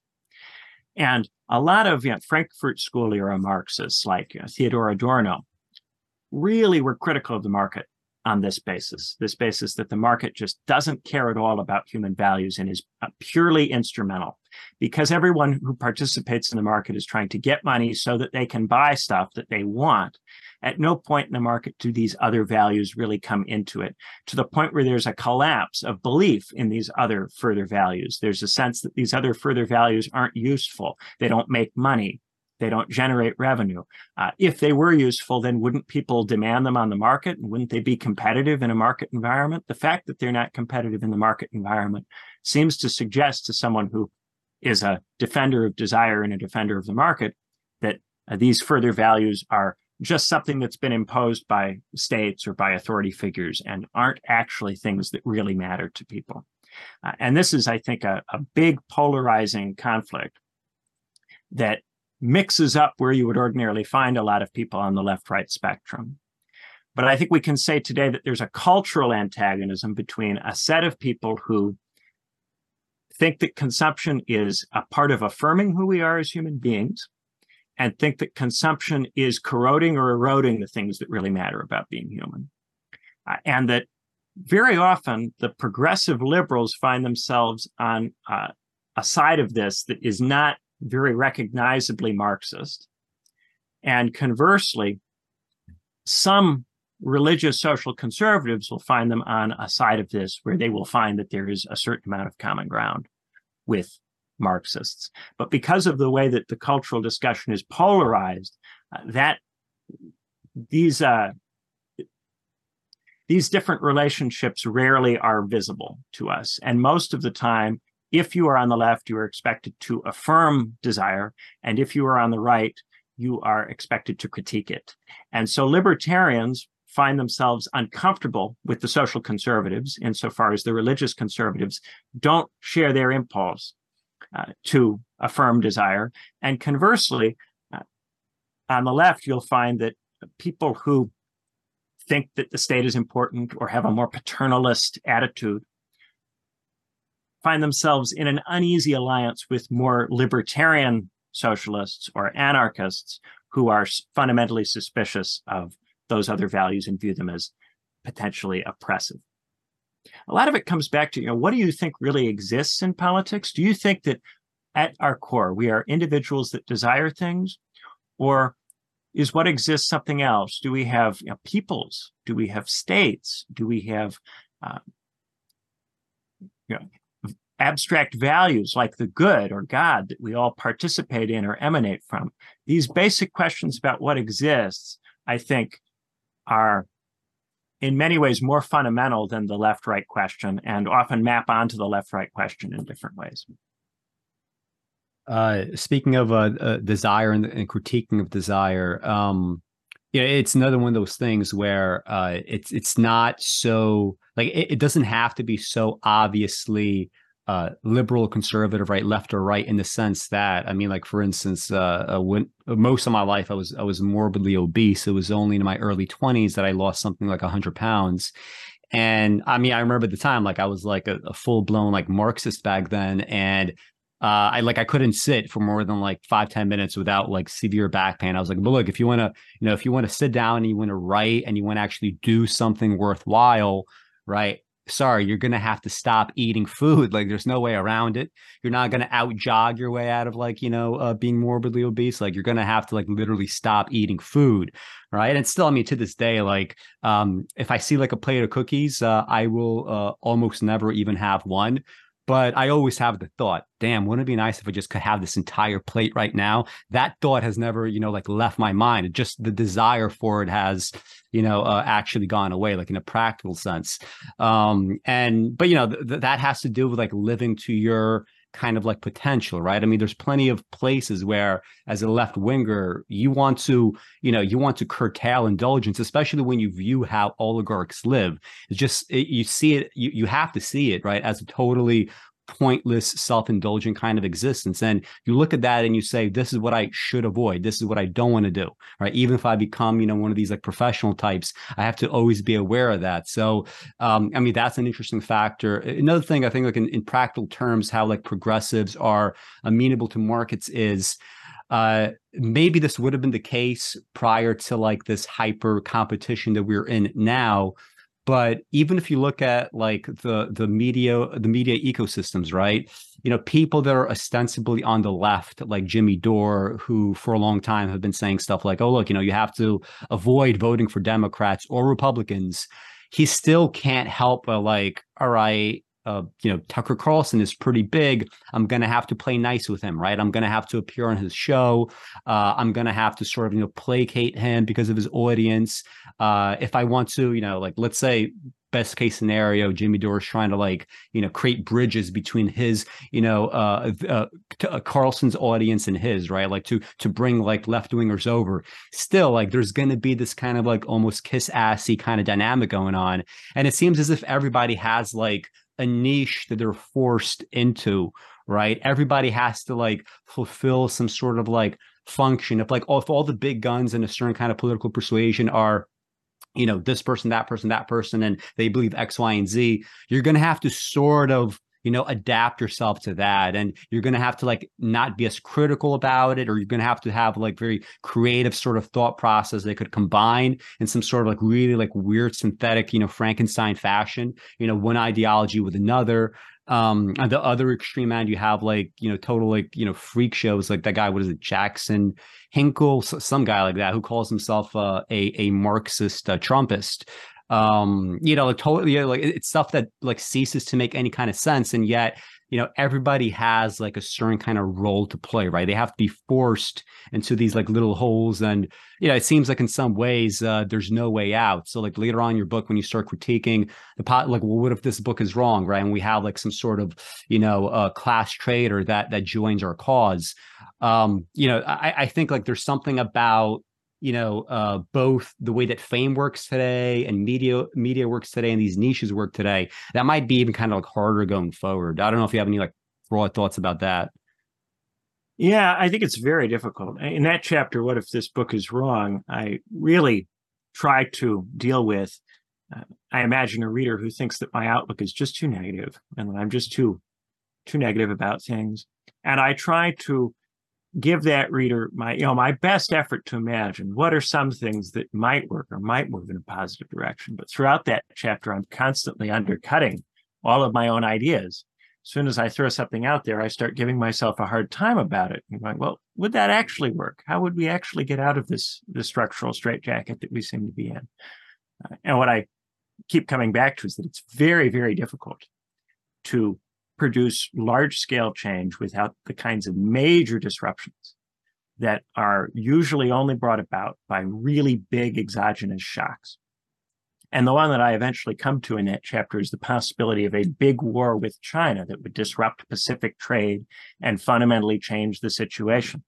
And that's the kind of thing where you can't possibly argue for something like that. Nobody can argue for fighting a world war because of the horrible, awful things that happen to people when that kind of stuff gets underway. But at the same time, I do think we need to recognize that a lot of the wishful thinking people are engaged in, where they imagine, we could just talk about things a little different, or I could just persuade somebody to come around and then we could get together and start getting something going. A lot of this stuff runs into a lot of obstacles, and a lot of it comes back to the fact that the available money for building organizations is often tied to specific culture war stances, specific stances on these questions about desire and which desires are valid and which ones aren't, and which identities are valid and which ones aren't, that prevent broad movements from being built that include both fallen professionals and traditional non-college educated workers. That ultimately, when you try to get these groups together, they get split on cultural lines. And then what usually happens is that the fallen professionals drive the traditional workers out of the organization. They not only marginalize them in decision-making, but they make the environment so unpleasant for traditional workers that the traditional workers just quit and go home and exit. So I think that it's very, very difficult to imagine a non-catastrophe involving scenario. One of the things I talk about is this lack of belief in revolution that people have. There's a lack of willingness on the part of ordinary people in the United States to be killed for their beliefs, in part because there's so little confidence that if anybody managed to win, that their beliefs would produce anything markedly better than what we have.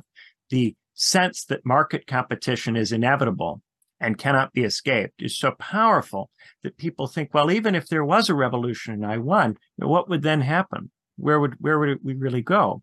And a lot of post-revolutionary thinking leads into this idea that even if you do the revolution, eventually the revolutionary generation will be exhausted, everybody will kill each other, and you'll get right back where you were in the beginning. Maybe you'll even be somewhere worse because you will have destroyed a lot of things that people valued in the beginning. And those things won't be around now to give people any comfort about the situation that they'll be in. So I think that we have to get really serious about just how big the obstacles are. And I think, as you say, it is much more difficult now to imagine labor unions that have enough influence to beat the system. When, in the 70s, when you had steel mills and mines with large numbers of human workers, their influence was not sufficient. And it's also very difficult to imagine particular rich people defecting and making a big difference by defecting, because at this point, there's the market forces that rich people themselves deal with constrain their behavior to significant degrees, especially if they run, say, publicly traded corporations where shareholder value is pivotal. So we are roughly at the 2-hour mark, which is when YouTube starts punishing me for very rich, in-depth content. So maybe let's bring the rest of the discussion over to the Patreon show. That is patreon.com/automachination. There's a few things I want to discuss, both personal and not. So like, for example, in your book, I learned that 2008 was a personal turning point for you. You were 16 at the time, and that's when you started reading political theory, like actually in depth. Interestingly enough, for me, my turning point was 2003. I was also 16, and that's when I started reading in depth, not necessarily political theory, but just kind of, widely in general. And I want to talk about not only that personal side of things, but also specifically like whether we see any positive developments in like the response that government had to 2008 versus 2020. Is this a harbinger of anything?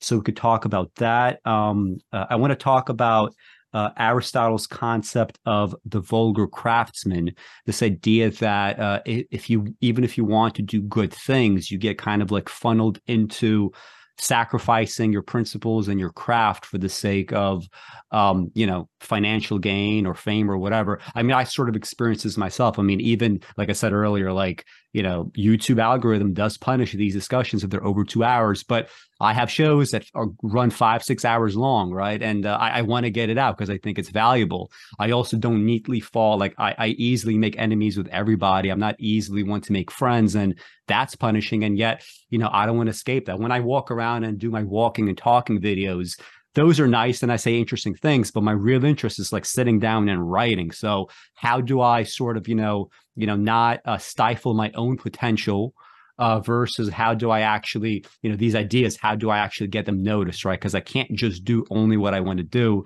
I want to talk about like concepts like innate conservatism, specifically through the lens of like figures like Kwame Brown. So actually, Benjamin, it was your essay on Kwame Brown a couple of years ago that first even like made me like realize the name. I tried to like avoid seeing what's going on the internet. So I would have never learned about that if it wasn't for your essay. And since that time, I've been kind of like on and off watching his content. And I think it's pretty fascinating based on the fact that he's not a media creation, despite the fact that he's conservative. It's a very different kind of conservatism from somebody like, a Ben Shapiro or whatnot.